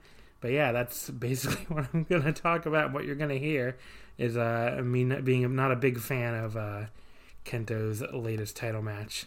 A crazy person, I think, is what people said. Some people said. But what I am a big fan of is this Stardom show, the February 8th Korakuen Hall show, The Road to Major League. This show was outstanding. I didn't see the dark match of the opener. I watched 4 matches, but the 4 matches I saw were all, ranged from good to freaking outstanding. I really enjoyed this show, and I'm really, Stardom I thought had a great year last year, but this year so far, has just been really great. I don't know if they've overtaken DDT for me, but it's really close. They're just having an outstanding start of the year. 2 straight Korakuens that were really, really good. And, I really like how everything is unfolding right now, and you have a lot of different storylines going on. You have a lot of different, elements, like this unexpected Marvelous invasion that kind of came out of nowhere. Of course, the main event was supposed to be Mayu Iwatani against Sarii, which I'm sure would have been awesome, but the main event we got with Mayu and Takumi Iroha ended up being fucking awesome, so, who can complain? And, there's just a lot going on in these shows, and, all of it's really interesting and really fun. And they just have that roster now is so stacked. I mean, there are a lot of wrestlers on this Stardom roster now who, are not really getting pushed that hard. We're going to talk about one in the Artist of Stardom title match that would be, the best wrestler on a lot of rosters. Okay, I mean, no spoiler here. Azumi. Azumi, 17 years old. If you drop that woman into AEW, she would be the best women's wrestler on that roster by, a fucking mile. She would be better than, 90% of the men. So, and she's not even a main event pushed act in Stardom. So that's that's just the riches they have right now as far as just a completely stacked roster, full of women that or even, I guess at her point, not even an 18-year-old woman, but a 17-year-old girl who's better than most of the wrestlers on this earth. And, if they, as long as she doesn't retire after graduation, which would be really awful because she's so good. I mean, they have a legit star in their hands in her for the next decade or however long she sticks around. But, let's go match by match here because all 4 matches I saw here were pretty good. It started, or at least pretty good. I mean, 3 of them were really, really good. It started out with the Artist of Stardom number 1 contendership match. Hana Kimura, Jungle Kiona, and Konami from Tokyo Cyber Squad taking on Natsuko Tora, Saki Kashima, and Natsu Sumali from from Oedo Tai. First of all, I love the new, I don't know how new it is actually because I don't watch every single house show, but the, I guess, relatively new heel remix of the Oedo Tai song. It sounds much more evil now, and it got me thinking that Oedo Tai, must be much more heelish now, and in some ways they are, but man, they were they didn't really play heel in this match, especially early on, where they basically, Konami and Jungle really took turns beating the absolute crap out of Saki, and I was wondering going in, I haven't seen a lot of heel Saki yet, and I was well, what is she like as a heel? And I don't know if this match really gave me a good answer, because it was a lot of her doing what she had normally done as a babyface in Stars, which is just getting beat up and selling her ass off, which she's very good at. So I'm not, she was good at it here, but it's very weird when she's dressed in all black and she's giving these very heelish promos, but she's still very much playing babyface in peril here. So that was interesting. Then they kept, TCS kept playing heel in the match a lot because they also cut Natsu off from doing the Bronco Buster at one point, and they got lustily booed by the Korakuen crowd for not letting Natsu rub her crotch in somebody's face. But Natsu did get to do it afterwards, so don't worry. The perverts rejoiced because, of course, Natsu sells those T-shirts that say pervert scum on them. She really loves her crotch-based attacks in general because she also, in addition to using her own crotch, she punishes the crotches of all the other women. And this is going places I'm not sure I wanted it to go. But, a lot of Manhattan drops, those reversed, I think that's what those reverse atomic drops are called, right? I don't have anyone to ask because this is a solo podcast. But a lot of those, and then she also did the leg drop to the crotch at one point, and yeah, really crotch-based offense. And then Jungle and Natsuko Tora, they have their big thick gal showdown, and they both were running into each other. They both managed to knock each other down with the shoulder block, so that Tora finally put her down with a spear. All 3 members of Oedo Tai isolated Konami, and Tora nearly pinned her with a splash off the top before teammates saved. And then Tokyo Cyber Squad kind of came back and isolated Saki, but when Konami tried to get her in the Triangle Lancer, it led to this really cool pinfall reversal sequence where they, first Saki reversed it into a cradle, Konami reversed that back into another cradle, and then Saki reversed that into another cradle for the pinfall. So that was a great finish. I added a quarter star just for that. It was fun. It wasn't the greatest match of all time or anything, but I went 3 1/4. I had a good time with it. It was just a little weird. I expected a little more, I guess, heel work from Oedo Tai, but they were, what they did was still fun. So that was match number 1, and by far the weakest of the 4. So if the weakest of the 4 matches is a fun 3 1/4 star match, you've got a pretty good show here. The next match was for the Artist of Stardom titles. Momo Watanabe, Utami Hayashishida, and Azumi, the Queen's Quest team, taking on Julia, Sayuri, and Maika. So this match, this was really good. And, first I had to mention the pre-match promo. So Mo Watanabe calls them Dona del Voldemort. And Azumi adds that they're the unit who must not be named, which is pretty funny. I'm not even really into Harry Potter, but I thought that was funny. And then they basically say that they're angry because they're old ladies. So Queen's Quest continues their history of being like the most vicious on the mic, especially. Momo loves to bury people, and I guess it's rubbed off on Azumi too. But yeah, it was really funny. So everyone paired off early, and we got like a bunch of brawling, and Siri and I think I mispronounced that. I'm very sorry, but Siri and Momo eventually end up in the ring together. They start trading these really stiff-looking kicks, and then Momo starts destroying her with a series of even stiffer drop kicks. So that was really cool. Then we end up with the Micah and and the Utami thing. Well, they're like tossing each other around these judo throws, and Micah, of course, is a judoka, just like Utami, and they've had these meetings before and just tap out and stuff, and it's just really fun though, even watching her toss Utami around, because that's of course what Utami does all the time in Stardom, is toss all these other girls around with these judo moves. So watching Micah do that was really cool. Utami eventually fires back. She gets her up in the Argentine backbreaker, but Micah reverses it into like a cross arm breaker, like slowly brings her down into it. That was really cool.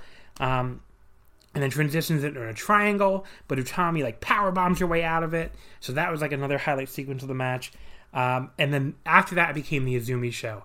And man, Azumi is so fucking good. Again, at 17 years old, she is already better than, 80%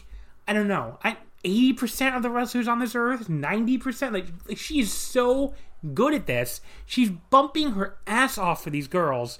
Just, bumping like a complete maniac for all this offense. Basically in there like a pinball. And she does this, crazy Rana into a Fujiwara armbar. She gets this, insane armbar takedown into a cradle thing on Julia for a great near fall. She makes them all look really, really good. She makes their offense look like $1 million. And then she just, takes over and gets in her offense and looks great. And the crowd's going nuts for her. Azumi is so good.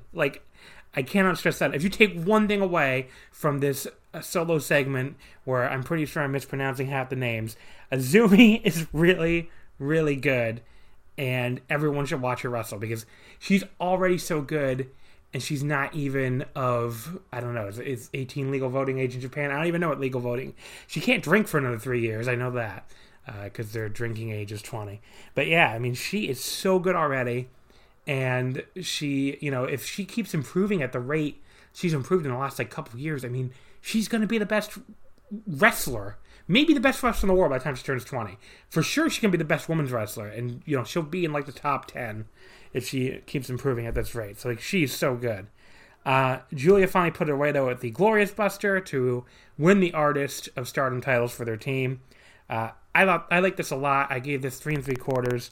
Really good match. And then Julia cut a good heel promo at the end. Basically says she thanks the QQ Kitties for a good match. And then she's like, oh, who are the number 1 contenders? Is it Tokyo Cyber Squad? Oh, no, they lost. So she's really good as this very smarmy, very insincere heel. She's really found her calling as a promo. I don't watch a lot of Ice Ribbon, so I don't know if this was anywhere close to her character. I feel like it wasn't. I feel like the few times I did watch Ice Ribbon and saw her, she wasn't doing anything like this, but it really works for her, so there you go.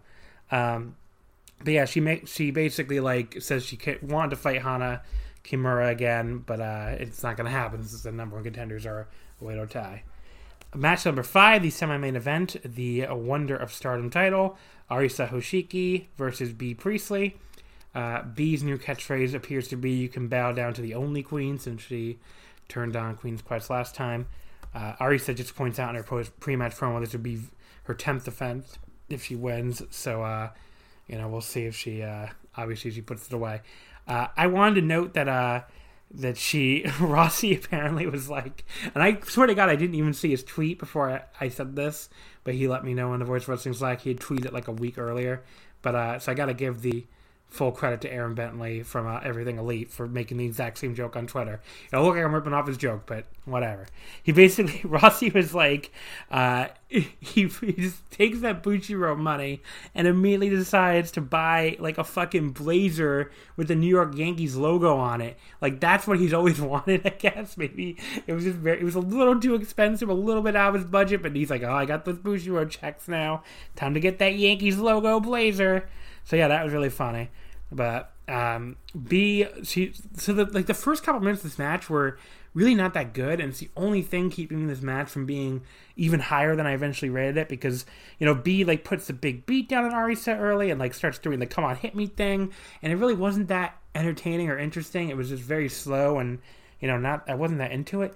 But like the moment, I don't think it was even that long. I think probably maybe 3 minutes or something of the match, because the moment Arisa like starts making like a bit of a comeback with the kicking, and like B starts begging off, and she's by the way playing it much more heelish now that she has joined Oedo Tai, so she's at least aware that Oedo Tai are heels. But yeah, she's like way more like, I don't remember her doing a lot of begging off when she was in Queen's Quest. But yeah, so she's like begging off, but then like comes back and starts like tossing around with all these suplexes. And Arisa gets like really stiff with kicks in response. This is like really outstanding. At one point, Arisa goes for a springboard, one of these springboard kicks she does, and B just jumps on the middle rope and Germans her off the middle rope in midair. That like had such a low margin of error on the, like they had to make that perfect basically, and they like nailed it. Like that looked really, really good. And they're like trading these knee strikes and just screaming at each other, which is a classic Joshi. And, Arisa finally gets the shining impact, the running knee for the win. Like I said, it had a slow like for a few minutes, but everything after that was really good. I went 4.25.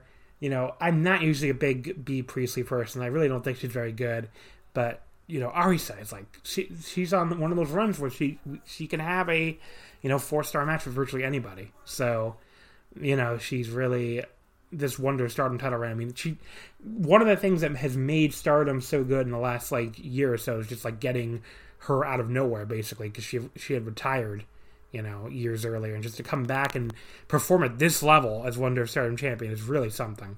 So obviously that's been a big thing for Stardom. But yeah, she puts B away here. We don't get any note here about a new next challenger, so maybe they're going to give the belt a little bit of a break after, she's already at 10 defenses after, hasn't been champion even for a year. The main event, so this is a non-title match, Mayu Iwatani against Takumi Iroha. This was originally supposed to be, of course, Mayu defending the red belt, the World of Stardom title, against Sari. And that match may never happen because Sari is supposedly going to report to WWE by the end of the month, I believe. I don't know if that's 100% confirmed. I'm pretty sure it is, but who knows. So we get Takumi Iroha instead in what became a non-title match. And, Takumi, if you're not aware who that is, she's from the Marvelous promotion. They had, like, teased, basically after Bushiroad bought Stardom, Chigusa Nagayo, of course, a very famous women's wrestler who runs the Marvelous promotion, basically said she wasn't going to let, Bushiroad push her around or dominate women's wrestling. I don't remember exactly what she said, but it was something like, that she was declaring, I think she definitely said she was declaring war on Bushiroad. And I'm pretty sure at the time, people took this as a shoot. I think people definitely didn't think this was like a work. If I remember correctly, I definitely don't remember anyone saying like, "Oh, this is definitely a work." But it looks like, in hindsight, it either was a work all along or quickly became a work because, here's Takumi Iroha, and it looks like Marvelous and Stardom are going to work together more in the future too. I mean, they like Mayu Iwatani after the match basically said, we are gonna. I want to involve the Marvelous Juniors. Which are like I believe is what they call the younger wrestlers. I don't really watch Marvelous, so I'm going on the top of my head on that one. But, I believe that's their younger wrestlers, not their like later wrestlers. But like, the Marvelous Juniors and Stars, all those people basically in like getting them in the ring and keep it going in Stardom. So I assume this is going to continue as well. I really doubt they put Takumi over here clean as they did if they weren't going to continue working together. So it's kind of crazy that like Stardom getting bought by Bushiroad just made them, way more open to outsiders. Maybe that's just like a product of Bushiroad having the money to throw around. Maybe Kadani just wanted to do that, or whoever is like overseeing Stardom. Maybe they're just more into having outside women's wrestlers. But yeah, it's definitely between the all the people they brought in already and now the partnership with Marvelous, they're definitely a lot more open to outsiders than Stardom was pre-Bushiroad. But yeah, so this match, like on top of after that last one, I was like, okay, can they? I hope they can top that last match. But if the match is even like 4 flat, they would have come in below. But they just fucking killed it here. This was everything I would have wanted and more.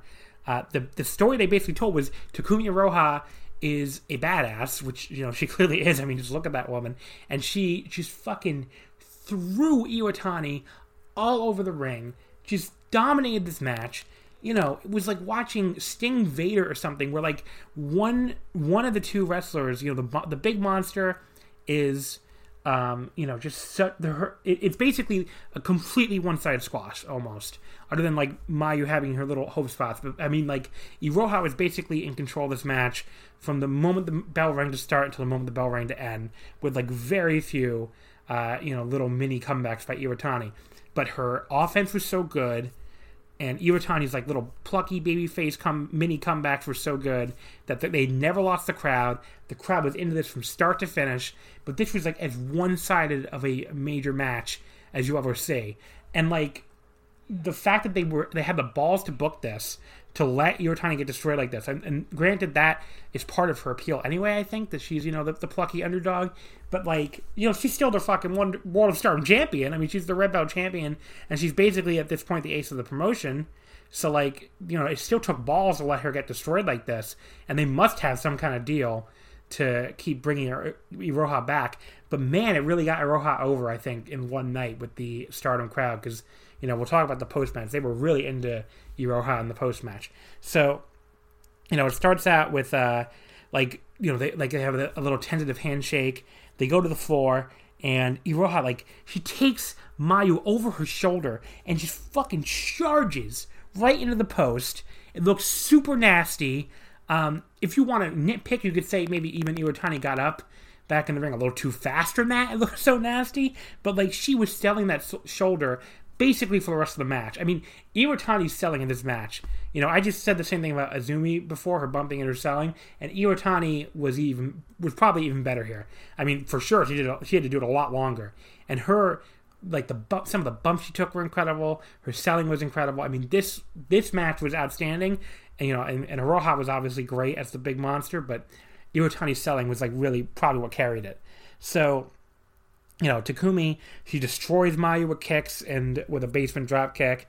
She just keeps dominating. She ragdolls Iwatani up at one point, basically has her in the German suplex position, but is carrying her around, and then just fucking drops her. And Iwatani takes this ridiculously sick German suplex bump, even for her, right on the back of her neck. It looked ridiculous. And then she splatters her with a power bomb when Iwatani had tried to Rana her way out of it at first. So Mayu makes a bit of a comeback, but she's still doing a tremendous job selling the beating. She's too slow going to the top because she's doing such a great job selling this beating, and she gets superplexed off the top. There's this really amazing sequence where Iwatani ducks 3 straight kicks from Iroha and then just Germans her down in all one motion. So that was one of the really great little mini comebacks. That was great. But then Iroha just takes back control. That was basically Iwatani's last gasp. I mean, she would try a couple little mini comebacks, but not even as successful. And so Iroha takes back control, just murders her with these repeated power bombs. Mayu tries to come back again, but Iroha finally puts her down for good with the running 3. And that's it. Absolutely fucking awesome. I have 4.5 stars on this. Just one of the best, completely one-sided matches you'll ever see. I don't know about ever see, but one of the best I've seen in a long time. I flirted with going higher. The only thing I would take it down for, I guess, is it's maybe a little too one-sided, or maybe like to really go. That's where when people talk about the star rating system failing, this is like it. If you were, they couldn't have done a better job of what they set out to do. I just don't know if I felt 5 or 4 3/4, but they probably have an even better match in them where Iwatani gets a little more offense. But this was like, again, about as good as one of these types of matches could be, and I really loved it.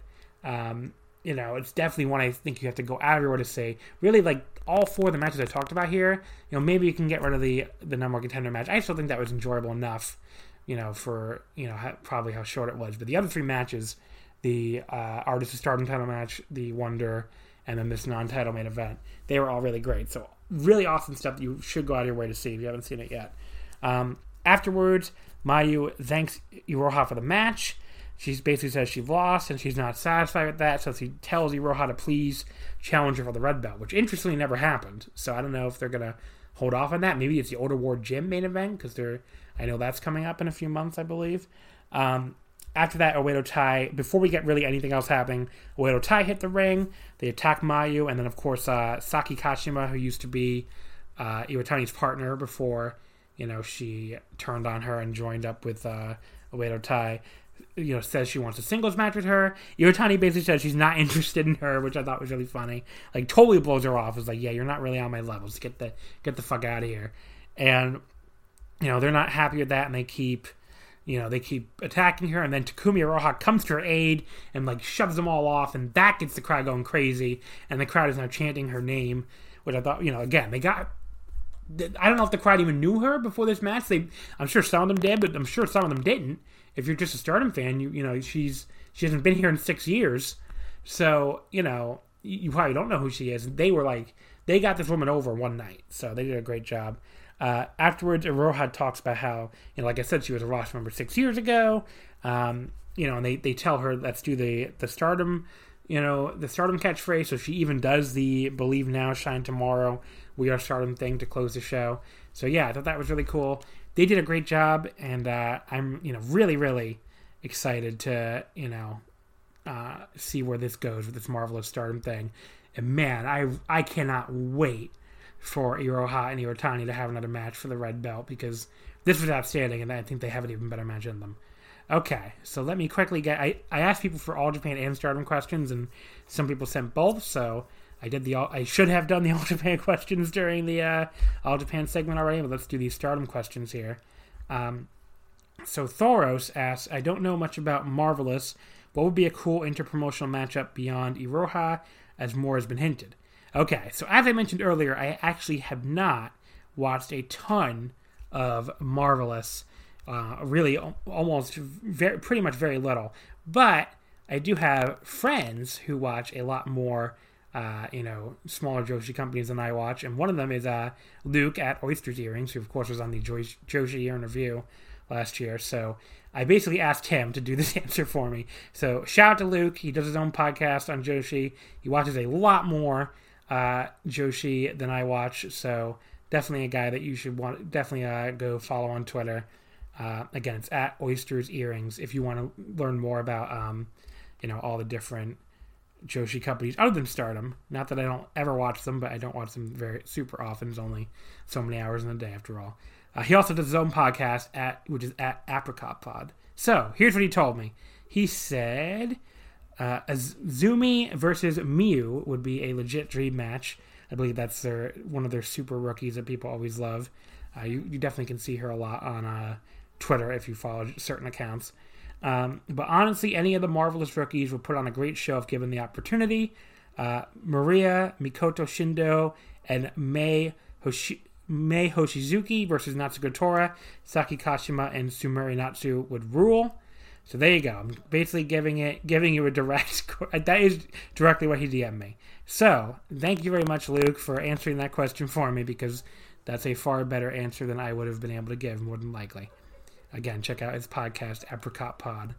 Let's see. The other Stardom question I got on Twitter was from Niagara Driver.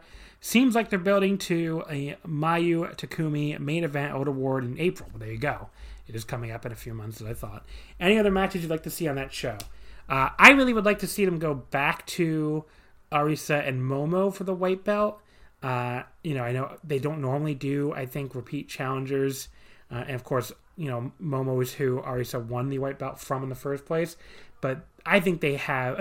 I mean, I thought the match where Arisa won the belt was really good, but she's gotten even better since then, if anything. So I think if they had another white belt match at Oda War Gym, they could even have an even better match and maybe one of the best of Arisa's really really good reign. But maybe they probably might. I'm thinking they're probably going to build instead to, since. I mean, I guess you're asking what do I want to happen versus what I think will happen. What I think will happen is they're building to B and why am I blanking her name? B and Jamie Hayter defending the tag titles, the guys Stardom tag titles against the team of Momo and Utami, since of course B turned on Momo to join up with Red Tai. So I think that's what they're going to do. And not that I don't want to see that match or anything. I mean, that sounds pretty good, honestly, but I would rather see Arisa and Momo. And then maybe you could do, I don't know, try to send Jungle and Kiona for revenge, or Jungle and Konami for revenge against the top Gaijin, as it were. I think that I don't think that's a team name they're using, right? Because I know, why is Jamie Hayter okay with B Priestley calling herself the top Gaijin? Shouldn't you also want to be the top Gaijin, ma'am? I don't know. Yeah, I guess you'd have to ask her. But there you go. I guess that's about my biggest answer. I mean, anything. I mean, if they could get Sari back and do, Sari versus anybody, that'd be awesome too. But what are you gonna do? Let's see. From the Discord, first of all, on the Super Jcast channel, Michael CC is military leader Natsuka Tora the biggest glow up in wrestling history. Also, thoughts on Stardom continuing to advertise a full heel faction and removing their tweener appeal. Well, again.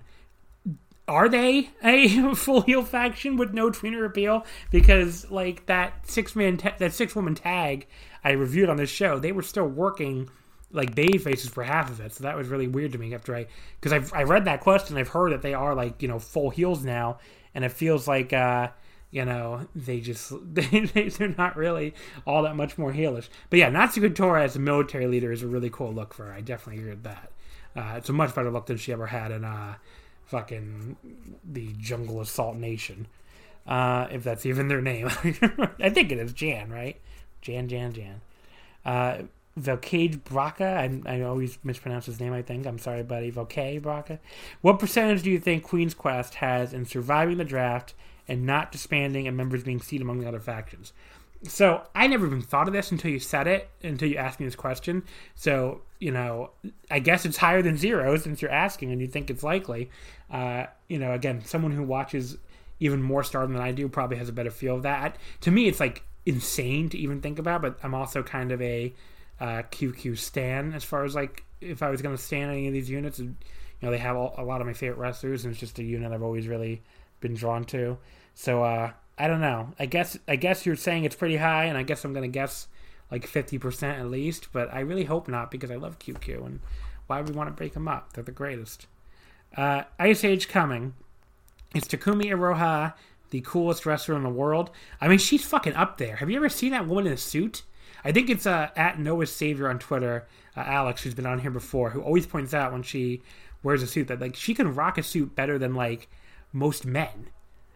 She looks so good in these fucking suits. So yeah, she is a very cool wrestler. If she is not the coolest in the world, she is high on the list. So that is a good question by Ice Age coming. Let's see. Do we have any Stardom related questions on the Voices of Wrestling server? It looks like no. So that's it for the Stardom questions. The other ones are all Japan questions, which you've apparently heard already. So folks, that'll be it for this week. I'd like to thank you all for listening. Next week, we will be back on the show again to talk. Basically, we have 4 straight nights at Korakuen Hall coming up for New Japan, the 19th through the 22nd. Those 4 shows look really good. I don't know if you've seen these cards. Might as well do a little mini preview while when we got a little bit of time here at the end. Although I have no idea how long the All Japan segment went, so really, I have no idea how much time we have. But yeah, those are 4 really great cards. I mean, night 1 on the 19th, you have the Tiger Hattori retirement event, and I mean, it's a little weird having a whole retirement show for a referee, even one as legendary as Tiger. But, his last 2 matches, he's going to rep them both. And the main event for his retirement match is actually pretty damn good as far as these 6-man tags go. I mean, you have Okada, Ishii, and Goto against Naito, Shingo, and Sonata. And, this is not only a match where there's, no obvious pin eaters. Maybe Ishii will pin Shingo to put more heat on their never title match the next night. But it's the first time Okada and Naito will be back in the same ring together since, Okada, of course, lost the double title match to Naito at Wrestle Kingdom. So that's a very interesting little match. I'm pretty excited for that one. So definitely not one I'm going to skip or anything, even beyond wanting to see Tiger's, I assume, final retirement. It looks like the man feels like he's had 50 retirements, let's be real. Night 2, the first of the 2 New Japan Road nights, of course, has 2 big title matches. Tomohiro Ishii challenging Shingo Takagi for the never openweight title, a rematch of their outstanding match in the G1 last year. So, there's no way that isn't good, basically. And then your semi-main, Roppongi 3K against the Mega Coaches, Rocky Romero and Ryusuke Taguchi. They set that up at New Beginning in Osaka. So that could also be really good. On the undercard, you have the 5 original LIJ members teaming up for the first time in ages. I believe it definitely has to be the first time they've teamed up since Hiromu came back. Because I really can't think of one. I watch all these shows. Unless they did it on some house show that didn't air, but the first televised, I should say, at the very least. So you have Naito, Evil, Sonata, Hiromu, and Bushi against Manabu Nakanishi, Hiroshi Tenzan, Satoshi Kojima, Yuji Nagata, and Tiger Mask. That's one of Nakanishi's last matches before leading up to his retirement on the 22nd.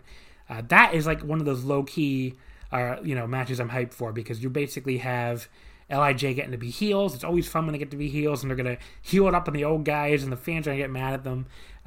Tiger Mask is going to be in there with Bushi and Hiromu, and Tiger Mask can still go. Nakanishi is going to go after Naito at some point. It's going to be fun. That's going to be a really fun match. So as far as undercard 10-man tags go, so I'm excited for that one. The 21st, the New Japan Road Show, that's headlined by the IWGP Tag Team Title match, Guerrillas of Destiny versus Tanahashi and Ibushi. And I've been noting this on my Twitter feed that basically, so if you don't know how to check New Japan ticket sales, there's basically 3 ticket sites you can look at, and on top of that, there's also you have no way of knowing how the Korakuen Hall box office does. But my understanding is basically if they sell out of the 3 sites, then and they still have tickets up at the box office will basically send the tickets to the 3 sites, which apparently is what happened here, because when they announced this Tanahashi Ibushi title challenge, the tickets, I try to monitor the ticket sites to see how New Japan's doing, especially when they had those well publicized problems a couple weeks ago at the Road to New Beginning shows, with that first night did 1,100 fans. The second night, I think it was 1,200, and the third night 1,400. So very low numbers for New Japan at Korakuen. They're just running Tokyo a lot in the next 2 months. So that, apparently everybody saw those 3 cards, which really nothing special. And we're like, these are the ones we can miss, I guess. But yes, I was very interested in monitoring how these tickets were selling. And before they announced anything, the 2 retirement shows were obviously way ahead of the New Japan Road shows. The Nakanishi retirement show already basically was sold out. The Tiger Tori show was doing pretty well. The New Japan Road ones were not doing well at all. They barely had anything sold. After they announced the title matches, the show on the 20th with the Never title match, it picked up. But the show on the 21st with Tanahashi and Ibushi challenging GOD for the tag titles, those tickets, they sold out of the entire allotment. All 3 ticket sites sold out everything they had in a day or a day and a half after they put after they announced that match. So yeah, people are very into Tanahashi and Ibushi challenging for the tag titles together. They're very into, the idea of them possibly becoming tag team champions here. They probably think it's very likely. So yeah, that was a big eye opener. That I guess not a big eye opener because they're big stars, but just watching the tickets fly off the shelves was kind of crazy. But now, after a couple of days, they had more tickets on sale, and I think what happened was basically the box office sent them some more tickets so they could go back on sale. So there you go. But yeah, the 21st I think will sell out. If it hasn't already. I haven't checked today yet. But, the 20th, the 19th is almost there. The 22nd is sold out. I don't even know if that's 100% official, but, I haven't seen anything on the ticket sites in a week, honestly. The 19th is not quite there, but it's close. The 21st, like I said, they did sell out of all their tickets, and they got a few back on sale, and they're probably sold out again after, by the time I'm recording this.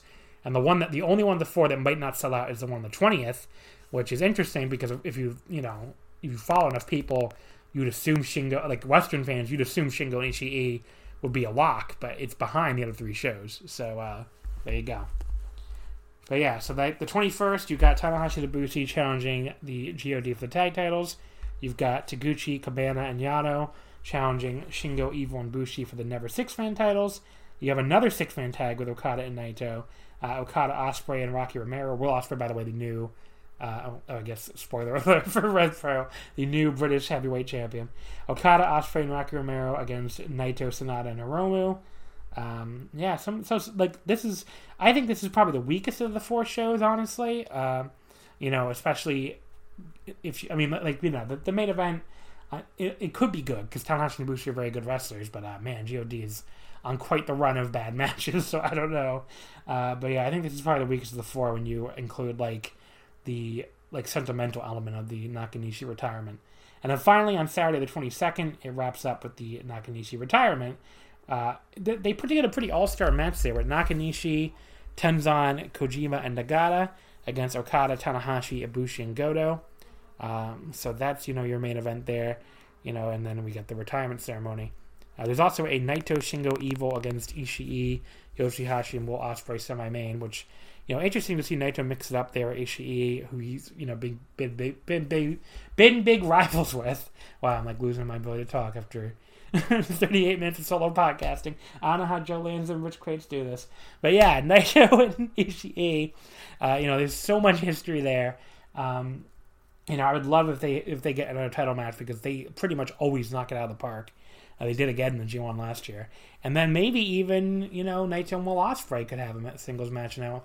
Ospreay's officially moved up to heavyweight now that he's the new British heavyweight champion. He did officially announce that on Twitter so people can stop asking, is he a heavyweight? Is he not a heavyweight?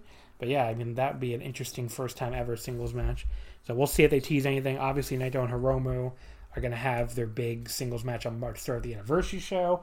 I can't fucking wait for that. I'm looking forward to that as much as any other match, honestly. So there you go. So next week on Omakase, we're going to cover all 4 of those shows. My guest will be Haley, who was on the show last year. People seem to really like her as a guest, so she'll be returning. We're also going to be talking about the DDT February 23rd Korakuen Into the Fight 2020, which I have the card here. I had to pause it to pull it up, honestly, so if you have a little weird little break there. But the main event is Masato Tanaka defending the KOD Openweight title against Mao. We have the inaugural DDT Universal Championship match with Konosuke Takeshita against Chris Brooks. We have the Elimination 8-man tag with the new Damnation Strong Hearts business partnership. Daisuke Sasaki, Tetsuya Endo, T-Hawk, and El Lindaman against Akito, Shuma Katsumata, Yuki Ino, and Chihiro Hashimoto from Sendai Girls. That should be awesome. A 3-way tag team match, Harashima and Yuki Ueno against Shima and Soma Takao, and Masahiro Takanashi and Makoto Oishi. A 6-man tag with Danshoku Dino and Super Sasango Machine and Yasu Urano replacing Cody Hall, who recently crashed out of DDT in shame and disgust, as he should have, honestly. Against Shinya Aoki, Hiroshi Yamato, and Kazuki Hirata. Another 6-man tag, Higuchi, Yukio Sakaguchi, and Saki Akai, that brand new unit, against Toru Owashi, Naomi Yoshimura, and Mizuki Watashe. And a 3-way opener with Mad Pauly, Yuki Onaya, and Keigo Nakamura. So that card looks really great as well. So that'll be next week's Wrestling Omakase. 5 big Korakuens to talk about. 4 from New Japan and 1 from DDT. So I'm very excited to have Haley back on and talk all 5 of them. But folks, that'll do it. Hopefully this solo segment went okay. This is only the second time I've done it, so be sure to let me know on either the Voices of Wrestling Discord or the Super J Cast Discord or on Twitter, if this sounded all right, or if you want me to do more of these in the future. Basically, when I have a show I really want to talk about, but my guests I booked don't watch it because not everybody watches everything. That's basically when I'm going to bust out these solo segments. So here we go. Stardom solo segment after an All Japan episode. Next week, we're talking New Japan DDT. We really cover everything on this show. So, thank you, as always, for listening, or everything Japanese, I guess. Because guess what? We're not covering fucking AEW. There's only 5 podcasts on this network if you want to hear some AEW coverage. Shout out to they always plug every other podcast, so shout out to the other podcasts on this network. Especially, I really enjoyed this week's Wednesday War Games, where they seem to give me a personal shout out every week as their way to get me to keep listening, even though I don't even watch Dynamite or NXT. So shout out to Garrett and Liam, who are 2 great hosts, and definitely check that show out if you don't normally check it out. Check out Everything Elite too, which is a cool podcast that we do not have a feud with, contrary to popular belief. But I listened to that this week as well. Nate is going to be coming on in a couple weeks, so definitely check that out. They did a good job this week as well. There's the Voice of Wrestling flagship. There's Music of the Mat. There's Shake Them Ropes. I'm trying to list off. I'm sure I'm forgetting something. Oh, duh, the fucking Super J-Cast, who hosts my podcast. Yes, host my Discord server, or a channel on the Discord server. Folks, I am rambling like an idiot. I'm sorry if I forgot your podcast and you're on this network. I know there's that Lucha Underground one or something. I'm making that up. That doesn't exist anymore. But folks, thank you, as always, for listening. I greatly appreciate it. You can follow us on Twitter at WrestleOmakase. Wrestling did not fit. Please watch Madoka Magica Side Story. It's really good. Magia record. I'm really enjoying it. I don't know why any of this plugging anime, but this, if you're not watching the show, if you watch the original Madoka and you haven't seen Magia record yet, it's so good. In the last couple episodes, where they did all that like amazing art where they're like counting down the number of lucky moments that the girls have left before something bad happens to them. Like you have to like really look for the numbers, especially early on, but they're constantly counting down. It's just like the art on that show is really, really fantastic. And yeah, definitely watch Magia record. All right, folks, that's a really strange way to end this podcast. But again, thank you as always for listening. Next week, New Japan DDT. And follow us on Twitter at WrestleOmakase. Give me some money. I don't know if I deserve to be paid for this performance, but Red Circle, the Red Circle donate link is in the bio. I'm like just laughing like an idiot to myself, and that's apparently what this podcast is now. And folks, we're gonna have fucking sponsors for the first time ever. I'm gonna have to do an ad read. Can you imagine me doing an ad read? That's coming soon because we have now network-wide sponsors. So if you listen to all those podcasts I mentioned earlier, or one of the ones I'm sure I fucking forgot to mention. Oh, the 5-star match game. I definitely forgot to mention. I've been on that one, and I forgot to mention the 5-star match game. Hopefully that's the only one I'm forgetting. There was a Ring of Honor one for like 2 seconds. I don't think that's still around. 5-star match game. I definitely did forget. Definitely check that out. But folks, the end of this podcast, no one's listening to this anyway. Who fucking cares? No one listens all the way to the end of the podcast. But listen, okay? Give us some money. We'll have sponsors. I don't know why we're going to have sponsors. I'm going to have to read an ad, or several ads, and you're going to hear the same ads across all those podcasts I mentioned, and I'm sure I'm going to do the worst fucking job of reading these fucking ads. So I think that starts next week. So there's a hook to tune in next week to hear me awkwardly and terribly read this ad copy. So check that out. Folks, I really got to hit stop on this episode. Thank you for listening. See you again next time. Say goodbye to your credit card rewards. Greedy corporate mega stores, led by Walmart and Target, are pushing for a law in Congress to take away your hard-earned cash back and travel points to line their pockets. The Durbin-Marshall credit card bill would enact harmful credit card routing mandates that would end credit card rewards as we know it. If you love your credit card rewards, tell your lawmakers, hands off my rewards. Tell them to oppose the Durbin-Marshall credit card bill.